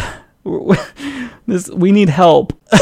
If there's any extraterrestrials that exist in the universe that have been surveying us and watching us, now is the time to intervene and save us from ourselves, because this is a disaster. So we also have action movie star Dwayne "The Rock" Johnson, who is considering a run for the presidency. So according to Mediaite, when asked if he is still considering a White House run, he said, "I think that it's a real possibility. He's already got some ideas about how he'd govern and how he wouldn't."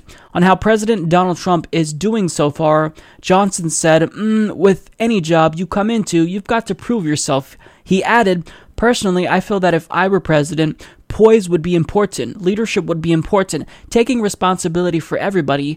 If I didn't agree with someone on something, I wouldn't shut them out. I would actually include them." When asked what he would like, he told the magazine, "I'd like to see a better leadership. I'd like to see a greater leadership. When there's a disagreement and you have a large group of people that you're in a disagreement with, for example, the media, I feel like it informs me that I could be better. We all have issues and we all got to work our shit out." He added, "The responsibility as president, I would take responsibility for everyone, especially when you disagree with me. If there's a large number of people disagreeing, there might be something I'm not seeing. So let me see it, let me understand it." Okay, so full disclosure, I know nothing about The Rock personally. I know he's an action movie star. I've seen some of his films, and I think he does a good job acting. I like his movies to an extent. But just by reading that little transcript there of the interview he had with GQ magazine, it leads me to believe that he is exponentially more intelligent and reasonable than Donald Trump. However, with that being said, think about why he's deciding to run. I believe in leadership. Rock, Dwayne, whatever you want me to call you, that's a platitude. That means nothing. That's an amorphous term. Of course, we're all in favor of leadership. But I mean, politically, what would you do to better the lives of ordinary Americans? Why are you encouraged to run? What persuaded you to run? If your campaign wasn't catalyzed by an issue that you care about, and if you're only running because you're rich and you can, here's an idea. Stay the fuck out of politics, because we don't need you. We don't need celebrities to save us from Donald Trump. And I know that there's many on the left that thinks that if we put up our own celebrity like Oprah, well, that could be someone who could defeat Donald Trump. But you don't defeat Donald Trump with another celebrity. You defeat Donald Trump by running a true progressive who's in favor of Medicare for all, who is in favor of breaking up the big banks and re-implementing Glass-Steagall, who is not in favor of these foreign policy interventions that never end. So if you don't run with someone like that, and you choose to run with someone who has no principles, who only decided to run because they thought, hey, what the hell, I'm rich, I'm bored, so let's do it, you will not win. So that's not a great way to defeat Donald Trump. And I will give them this argument, though, to the people who are pushing for celebrities, because they're, anything's better than Trump is the argument. If you think that they have a chance, they do. I agree with you there, and this is because the media would be fascinated with all of these celebrities running. I mean, we saw what happened when Donald Trump ran. The media gave him $2 billion in free advertising when there was basically a blackout against Bernie Sanders. This isn't me just saying that. This is based on research, on quantitative analyses that were done that showed that the media gave him significant less coverage than Hillary Clinton and Donald Trump. So it frustrates me to think about how legitimate candidates like Ro Khanna, Tulsi Gabbard, Nina Turner, Bernie Sanders would get overshadowed by celebrities like The Rock, like Oprah, like the Facebook CEO. You designed a website. How does that qualify you to be the president? I designed the website humanistreport.com. Does that mean that I could be president? No, because how does that translate into foreign policy experience?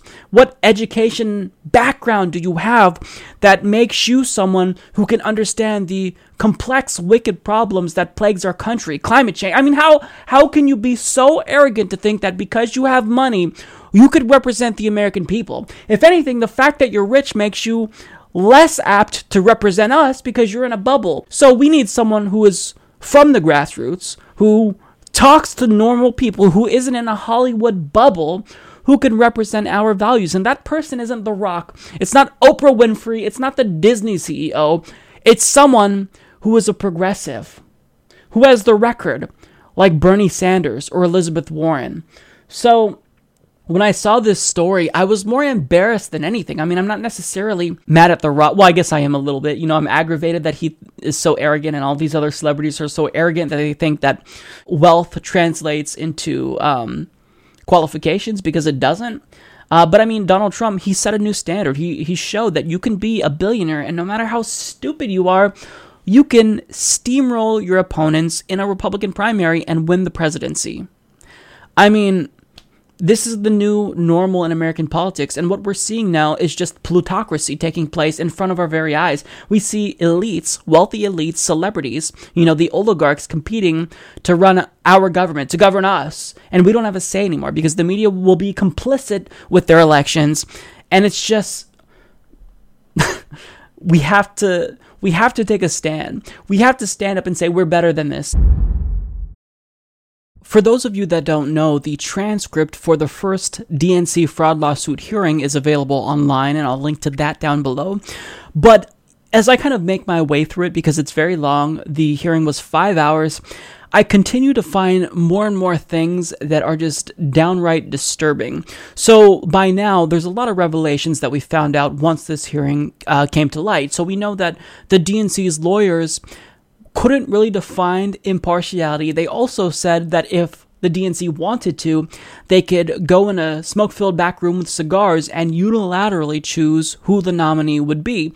So these are all things that are problematic. However, when I read through more of the transcripts, there's another tidbit in here that I found to be really problematic. So on page 44 of the transcripts, they argue that Bernie Sanders supporters shouldn't be suing the DNC because they can't prove that they were injured, stating with respect to the individuals who they are, they haven't actually alleged specific injury. They've just said that they donated money, and although we are not relying on this for our standing argument, this kind of goes to plausibility. There are statements in the public by some of these class representatives that show there was no reliance and no injury. Some of them even gave money in order to participate in this lawsuit. So they're really making two claims here. One, they're saying that there's no injury. They're playing dumb here, saying that the DNC didn't actually rig the primaries against Bernie Sanders. And second of all, they're alleging that we're opportunistic. They're saying that some Bernie Sanders supporters didn't even support Bernie, but they donated to him just because they wanted to be part of the lawsuit. This is the argument that an attorney is making. And not just any attorney, the DNC's attorney. So let me ask this attorney this. If it were the case that Bernie Sanders supporters were opportunistic and they just wanted to get involved with this lawsuit, well, did they have a crystal ball to be able to predict the lawsuit? Because we didn't really know about the lawsuit until late June. So how could we have possibly anticipated a lawsuit? I mean, it's not like literally every single one of us came together to file the lawsuit, but I mean, how would we have been able to predict that? And furthermore, think of how illogical that is. You're literally saying that someone donated to Bernie Sanders just so that way they can sue the DNC and get their money back. So isn't that a gamble? You're donating with the hopes that you can get your money back and maybe make a little bit more money, if the damages portion goes through. But that just makes no sense. You are saying that we're opportunistic when the DNC was the opportunistic one. They were the ones that went above and beyond and colluded with Hillary Clinton before any of her opponents entered the race in order to tip the scales in her favor and create a primary process that disproportionately disadvantaged all of her opponents, mostly Bernie Sanders, who was her biggest challenger, obviously. So to say that we're opportunistic, it's so it's so aggravating to me, or at least some were opportunistic. So I'm surprised to hear a lawyer making this claim, but they also, more on them playing dumb, they state, counsel said that the plaintiffs are seeking an injunction to prevent the DNC from engaging in future conduct and future elections of this type. That's exactly right. Again, very vague allegations of what the conduct at issue is.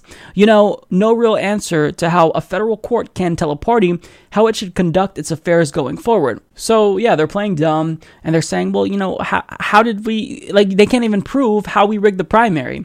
But thankfully, WikiLeaks emails and, the Guccifer emails will be admissible in court. And I mean, we have Debbie Wasserman Schultz on the media who talked about the chair throwing incident in Nevada, where she just basically made it up along with other Democratic operatives, saying that Bernie Sanders supporters got violent and, Democratic officials, DNC officials, were scared for their lives.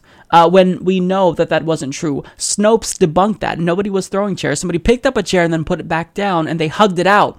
So that was a lie. So we have Debbie Wasserman Schultz on the record, on the media, lying about Bernie Sanders supporters. And we know it was a lie because we had the video footage. And thankfully, Jared Beck, who is the attorney representing Bernie Sanders supporters, actually brought up the chair throwing incident. So, let's hope this goes through. I'm definitely crossing my fingers, but what was stated here is exactly right, that we are doing this to make sure that the DNC can't rig future elections. I think that the Republican and the Democratic Party must conduct business fairly, especially if it's in your charter and you say so. I mean, if you're not going to be fair, then that's fine. Good luck getting anybody to vote for you, but they know that nobody would vote for them if they knew the process was rigged. So they convinced us it was fair and that they were impartial, and then they rigged it against us. And now they're playing dumb and saying that Bernie Sanders supporters were opportunistic, and basically that this lawsuit is frivolous. They're suing the DNC, and they donated to Bernie Sanders just so they can be part of this class action lawsuit. That's nonsense, and it's really a shameful argument that the DNC is making. Bernie Sanders recently spoke out against President Obama's decision to accept $400,000 from Wall Street for a speech. Now, during an interview with CBS, they asked whether or not Bernie Sanders himself would turn down a speech, and they didn't believe him, and they then proceeded to laugh in his face. President Obama is going to speak at an event here in New York, a Wall Street investment bank, for $400,000 fee. You were critical of Hillary Clinton for taking money like that. What do you say about President Obama making an even larger fee? Look, President Obama is a friend of mine. I think he, as president, represented our country with integrity and intelligence. But I think at a time when people are so frustrated with the power of Wall Street and the big money interests, I think it is unfortunate that President Obama is doing this.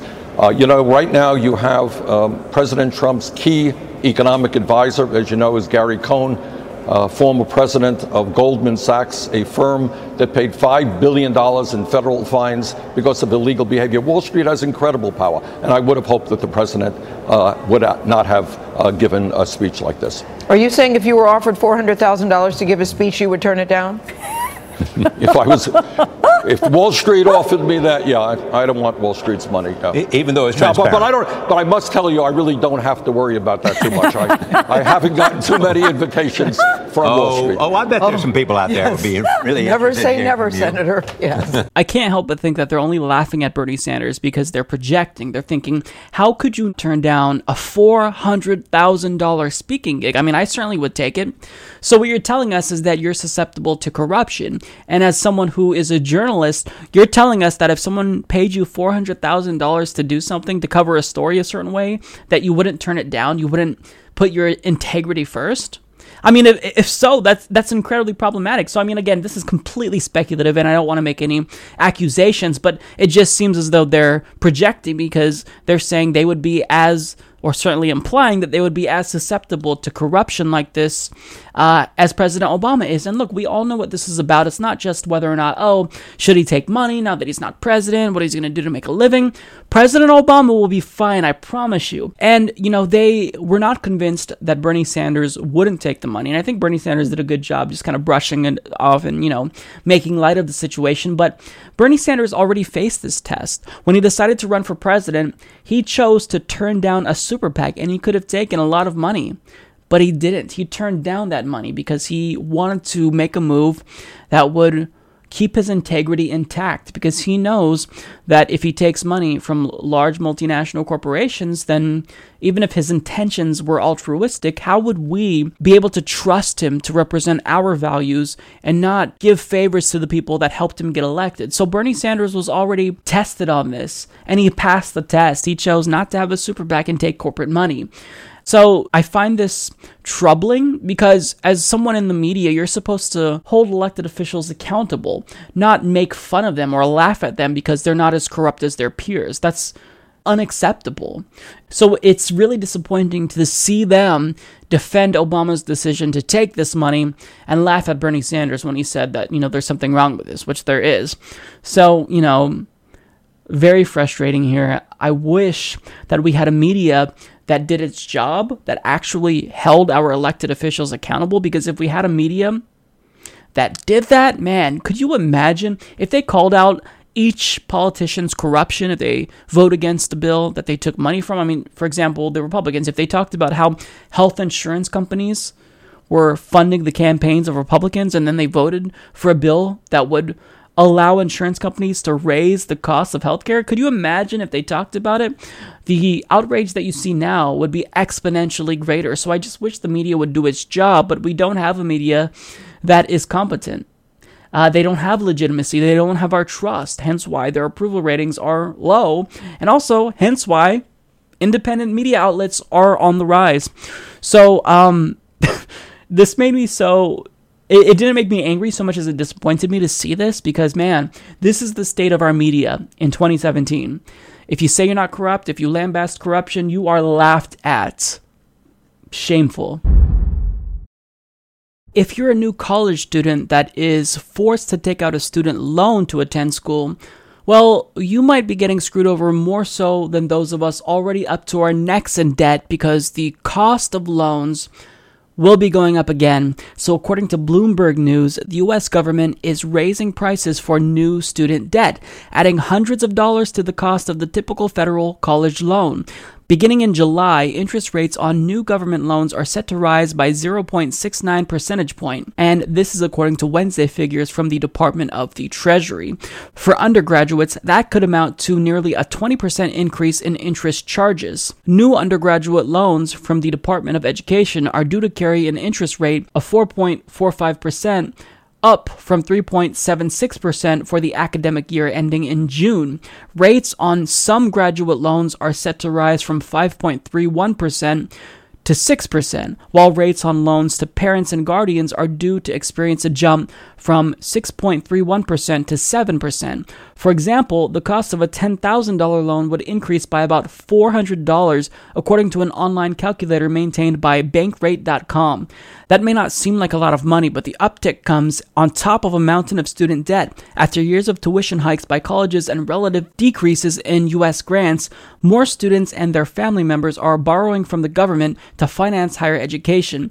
As it is, some 44 million Americans collectively owe $1.4 trillion on their student loans, an average of roughly $32,000 per debtor. About 1 in 6 American adults has a student loan. And this right here is why we need tuition-free public colleges and universities, because at this point, this is unsustainable. You have $1 trillion of debt, and think about how that plagues the aggregate economy, because if you have millennials who are getting out of college and they're bogged down by these huge interest rates, they can never pay off their student loans, so they're going to have these student loans for most of their lives, and what's going to happen? They're not going to be able to buy houses. They're not going to be able to buy cars. And that's less money that will go into the economy. And that's problematic for all of us. We should all care about this, even if we don't have student loan debt. I do, but even if you don't, this is an issue that should concern you, because if you take money away from students, even if it's just $400 more, which is a lot, then that means that the purchasing power of ordinary Americans decreases. And when that happens, people are less inclined to spend money. And if you're not spending money, then the economy stagnates. But when normal Americans spend money, when they go to stores, they buy Xboxes, they buy cars, they buy iPods. I'm dating myself now by saying iPods, but when ordinary Americans spend money, that helps the economy. So if you increase the purchasing power of the middle and lower class and the working class, then that will create jobs. It will stimulate the economy, because those businesses will then make more money. They'll hire people. They'll expand. And this is economics 101. So I shouldn't have to explain it. But I mean, this is something that affects all of us. So if you don't have student loan debt, you should be right alongside all of us fighting, because if more and more students come out of college with this crippling level of debt, then we're all going to suffer. And this is a bubble that is unsustainable. It's bound to pop, because you can't have this level of debt. It's unsustainable. It's going to inhibit economic growth. And my generation, we've just been screwed over like no other, because the government, it doesn't subsidize education like it used to. And so what happens is, when the government doesn't subsidize education as much, what happens? Well, then tuition hikes go up. Now, there are a ton of other factors. So of course, that's an oversimplification, but what matters is that tuition hikes are going up. You could debate me on the cause of that, but they're going up, and it's hurting normal Americans. And in this day and age, in an economic climate where you almost have to get a college education if you want to find a good paying job, we're basically backed into a corner, and we're forced to take on this debt. This is one of many areas that the American public, they just continue to get screwed. And as someone with so much student debt, it's honestly scary. When I really sit back and think about it, I kind of freak out because it's really, it's scary. You just don't know if you can ever pay off that much debt. And with how high interest rates are, man, we're just screwed. Now, of course, there's the conservative libertarian argument that, well, why'd you take out the loans? So the problem with this argument is that even if you're poor enough to qualify for Pell Grants, and that subsidizes the entire cost of tuition, you still may not have enough money for books. You still may not have enough money to survive, for gas to commute to school, for public transport. You don't have enough money to live. So, that loan makes it so that way you can survive, and it also helps to subsidize the living expenses that we have. It helps to feed us. So for me, loans were crucial for me to survive. Because I wasn't making enough money with my job, even though I was working more than 35 hours per week and, over 40 hours if I was lucky. And it's just not enough. And the people who say that, they're just detached from the struggle that ordinary Americans have to go through. So this is not acceptable. This is really disappointing news. And I feel so heartbroken, when I see all of these optimistic graduates, they leave college or they leave high school and they're getting ready to enter college and they see what's ahead of them. I feel so bad for them. I have nieces and nephews right now that are graduating high school and they're going into college, and it's heartbreaking. We're crushing the next generation. I was one of many progressives that spoke out against the Dakota Access Pipeline because it infringed on the territorial sovereignty of the Standing Rock Sioux tribe, but also it threatened the water for millions of residents in the surrounding areas, including Standing Rock Sioux. So this was something that should not go through. It shouldn't have went through. However, it's now on a fast track to go through. And this is what I had to say about the Dakota Access Pipeline in December. I think that is just common sense at this point, that there's no such thing as a safe pipeline. And when it comes to Keystone or the Dakota Access Pipeline, it's not a matter of if they spill oil, it's a matter of when they inevitably spill oil. Now, I wasn't the only one to make this claim. There were many progressives that warned the world about the dangers of this pipeline, and unfortunately, we're already starting to be proven right. So The Hill explains South Dakota officials are looking into a small leak along the route of the Dakota Access Pipeline that spilled 84 gallons of oil. A pump connecting the pipeline to a crude oil storage tank in rural South Dakota leaked the oil sometime in April, Dakota Media Group reported Wednesday. The oil was captured by absorbent material at the site and put back into the pipeline, officials said. The state won't find the pipeline's operator because the spill was reported and properly cleaned up. A spokesperson for developer Energy Transfer Partners told Dakota Media Group that the malfunction occurred during the process of filling the pipeline with oil. That linefill process should be completed by June 1st, when the 1,170-mile pipeline is due to enter into service. The spill, which was limited to Energy Transfer Partners' workspace at the storage site, is a minuscule amount of oil compared to other spills. It's also the first spill associated with the Dakota Access in South Dakota, according to the report. Now look, we're all reasonable people here. It's not like this is a major spill, objectively speaking, but the problem is that this pipeline will be transporting nearly 5,000 gallons of crude oil every single day. And if it's already having problems as they're just putting the oil in it, imagine what's going to happen when it actually starts transporting the oil. And again, credit to the company in this instance because they did clean up the oil spill and they reported it. However, don't give them too much credit yet because this company has proven to be incredibly incompetent because this wasn't the only oil spill that we found out about this week. So the Federal Regulatory Agency Commission has curtailed work on a natural gas pipeline in Ohio after the owner, Energy Transfer Partners, reported 18 leaks and spilled more than 2 million gallons of drilling materials. The Ohio EPA has fined Energy Transfer Partners about $400,000 and asked the FERC for support. Greg Butler, the Ohio EPA director, said the company's response had been dismissive, exceptionally disappointing, and unlike any other response he has seen from a company in his 27 years at the agency. So we all need to understand what's happening here. The only reason why Energy Transfer Partners acted so diligently and did report the spill and clean it up immediately was because they know there's a lot of scrutiny and media attention now being paid to the pipeline. But when it comes to this other pipeline, which is the Rover pipeline, not many people are talking about that one. So they feel as though, we can actually, we can be more negligent here and be incompetent like we actually are and not be as diligent here. So what we need to do now is make sure that the Rover pipeline also gets a lot of scrutiny. And look, I don't know how many times you have to say this, but it's not a matter of if, but when these pipelines burst. I said it in December, I've been saying it, and I'm not the only one to say it. I'm not copywriting that phrase. We're all saying it because it's just common sense. It's an indisputable claim. These pipelines spill all the time, and with a company as corrupt like Energy Transfer Partners, whose officials donated to the campaign of Donald Trump, they're doing everything to cover their ass. Now, I had some people reach out to me on Twitter saying, Mike, why are you even talking about this? Because the pipeline, the Dakota Access Pipeline, it's not even in service yet. Right, but don't you find it troubling that it's already spilling oil before it's in service? Doesn't that spell disaster for the future? Isn't this just, a small look at what's to come? How many oil spills, to what extent do we have to destroy the environment and poison the drinking water of American citizens before we realize that we have to move to renewable energy? We need a green revolution. So Energy Transfer Partners, they've proven time and again that they're incompetent and they continuously spill oil.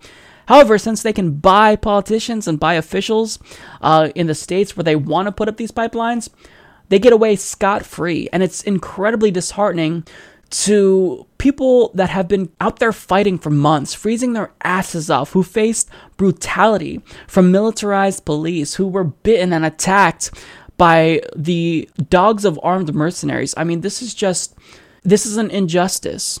And the fact that it's spilling oil, I mean, we need to do everything we can to publicly shame this company because we told them that this would happen. They assured us that this was the safest way to transport oil when we already have a million other pipelines you could use. So why would you need another one? Oh, that's right. It's because of the profit motive involved. Well, no, we're done.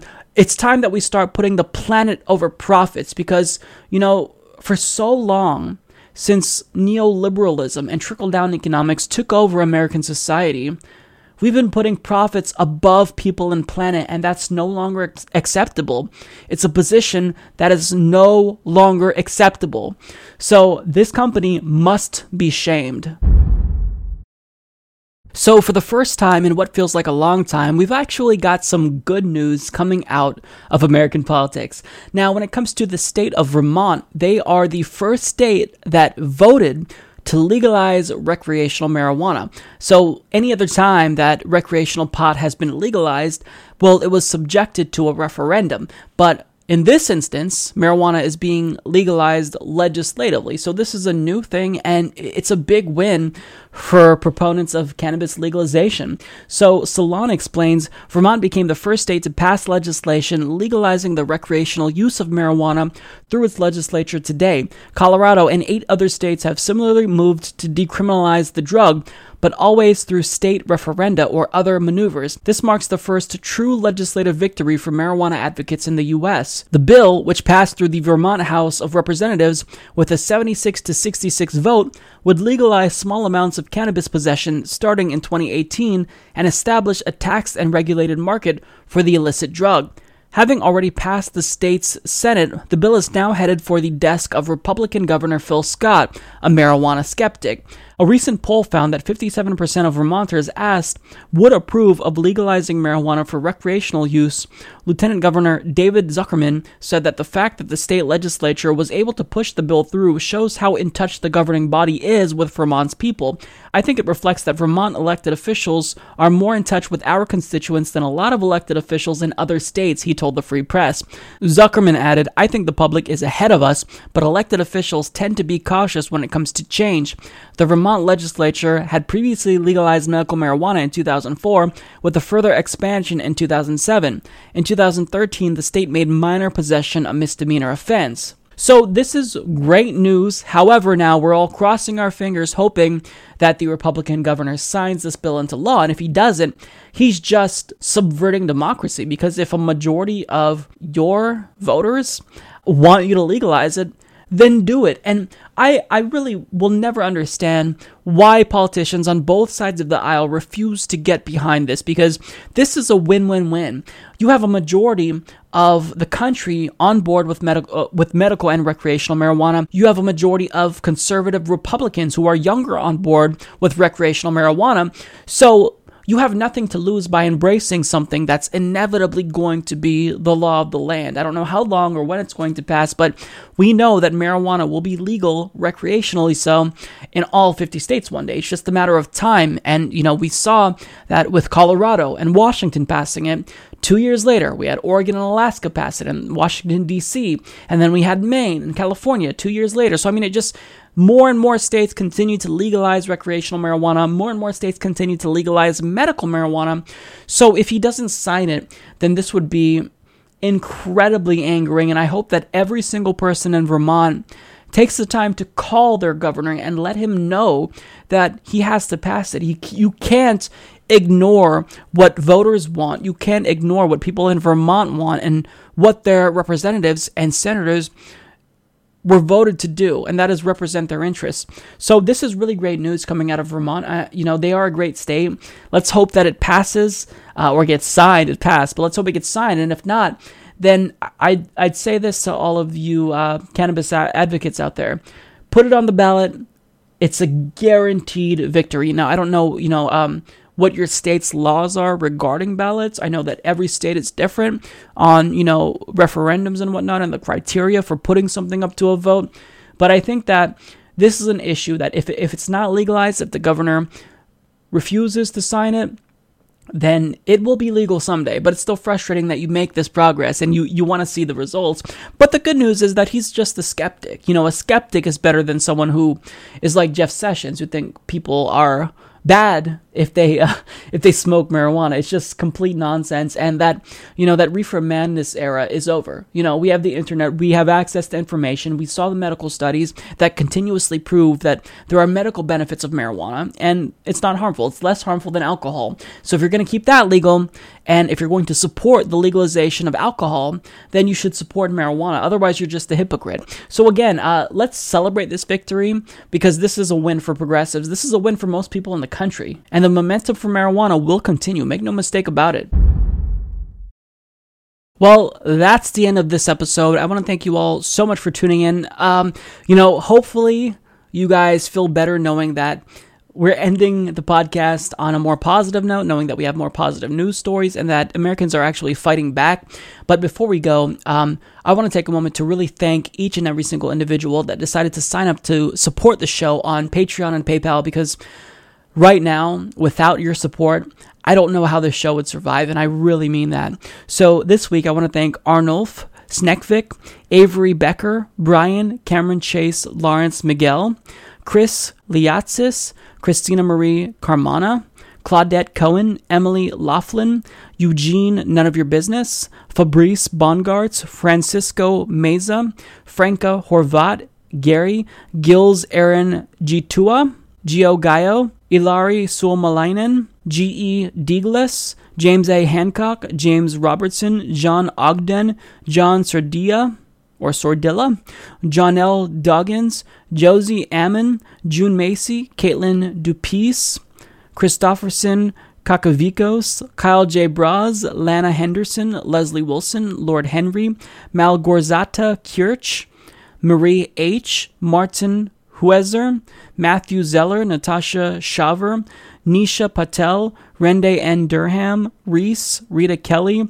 Robin Hood, Scott Meering, Sean Javier, Seamus Mullen, Sean Evans, Stephen Nordby, and Wanda Gresham. So thank you to each and every single one of you guys. I truly appreciate your support. And really, if you're supporting other independent media outlets on Patreon or PayPal, thank you. On behalf of them, I want to thank you, because what you're doing is just, it's so kind, it's so generous, and, it speaks to the need for independent media. So thank you all so much. So that's it. I'll see you guys next week.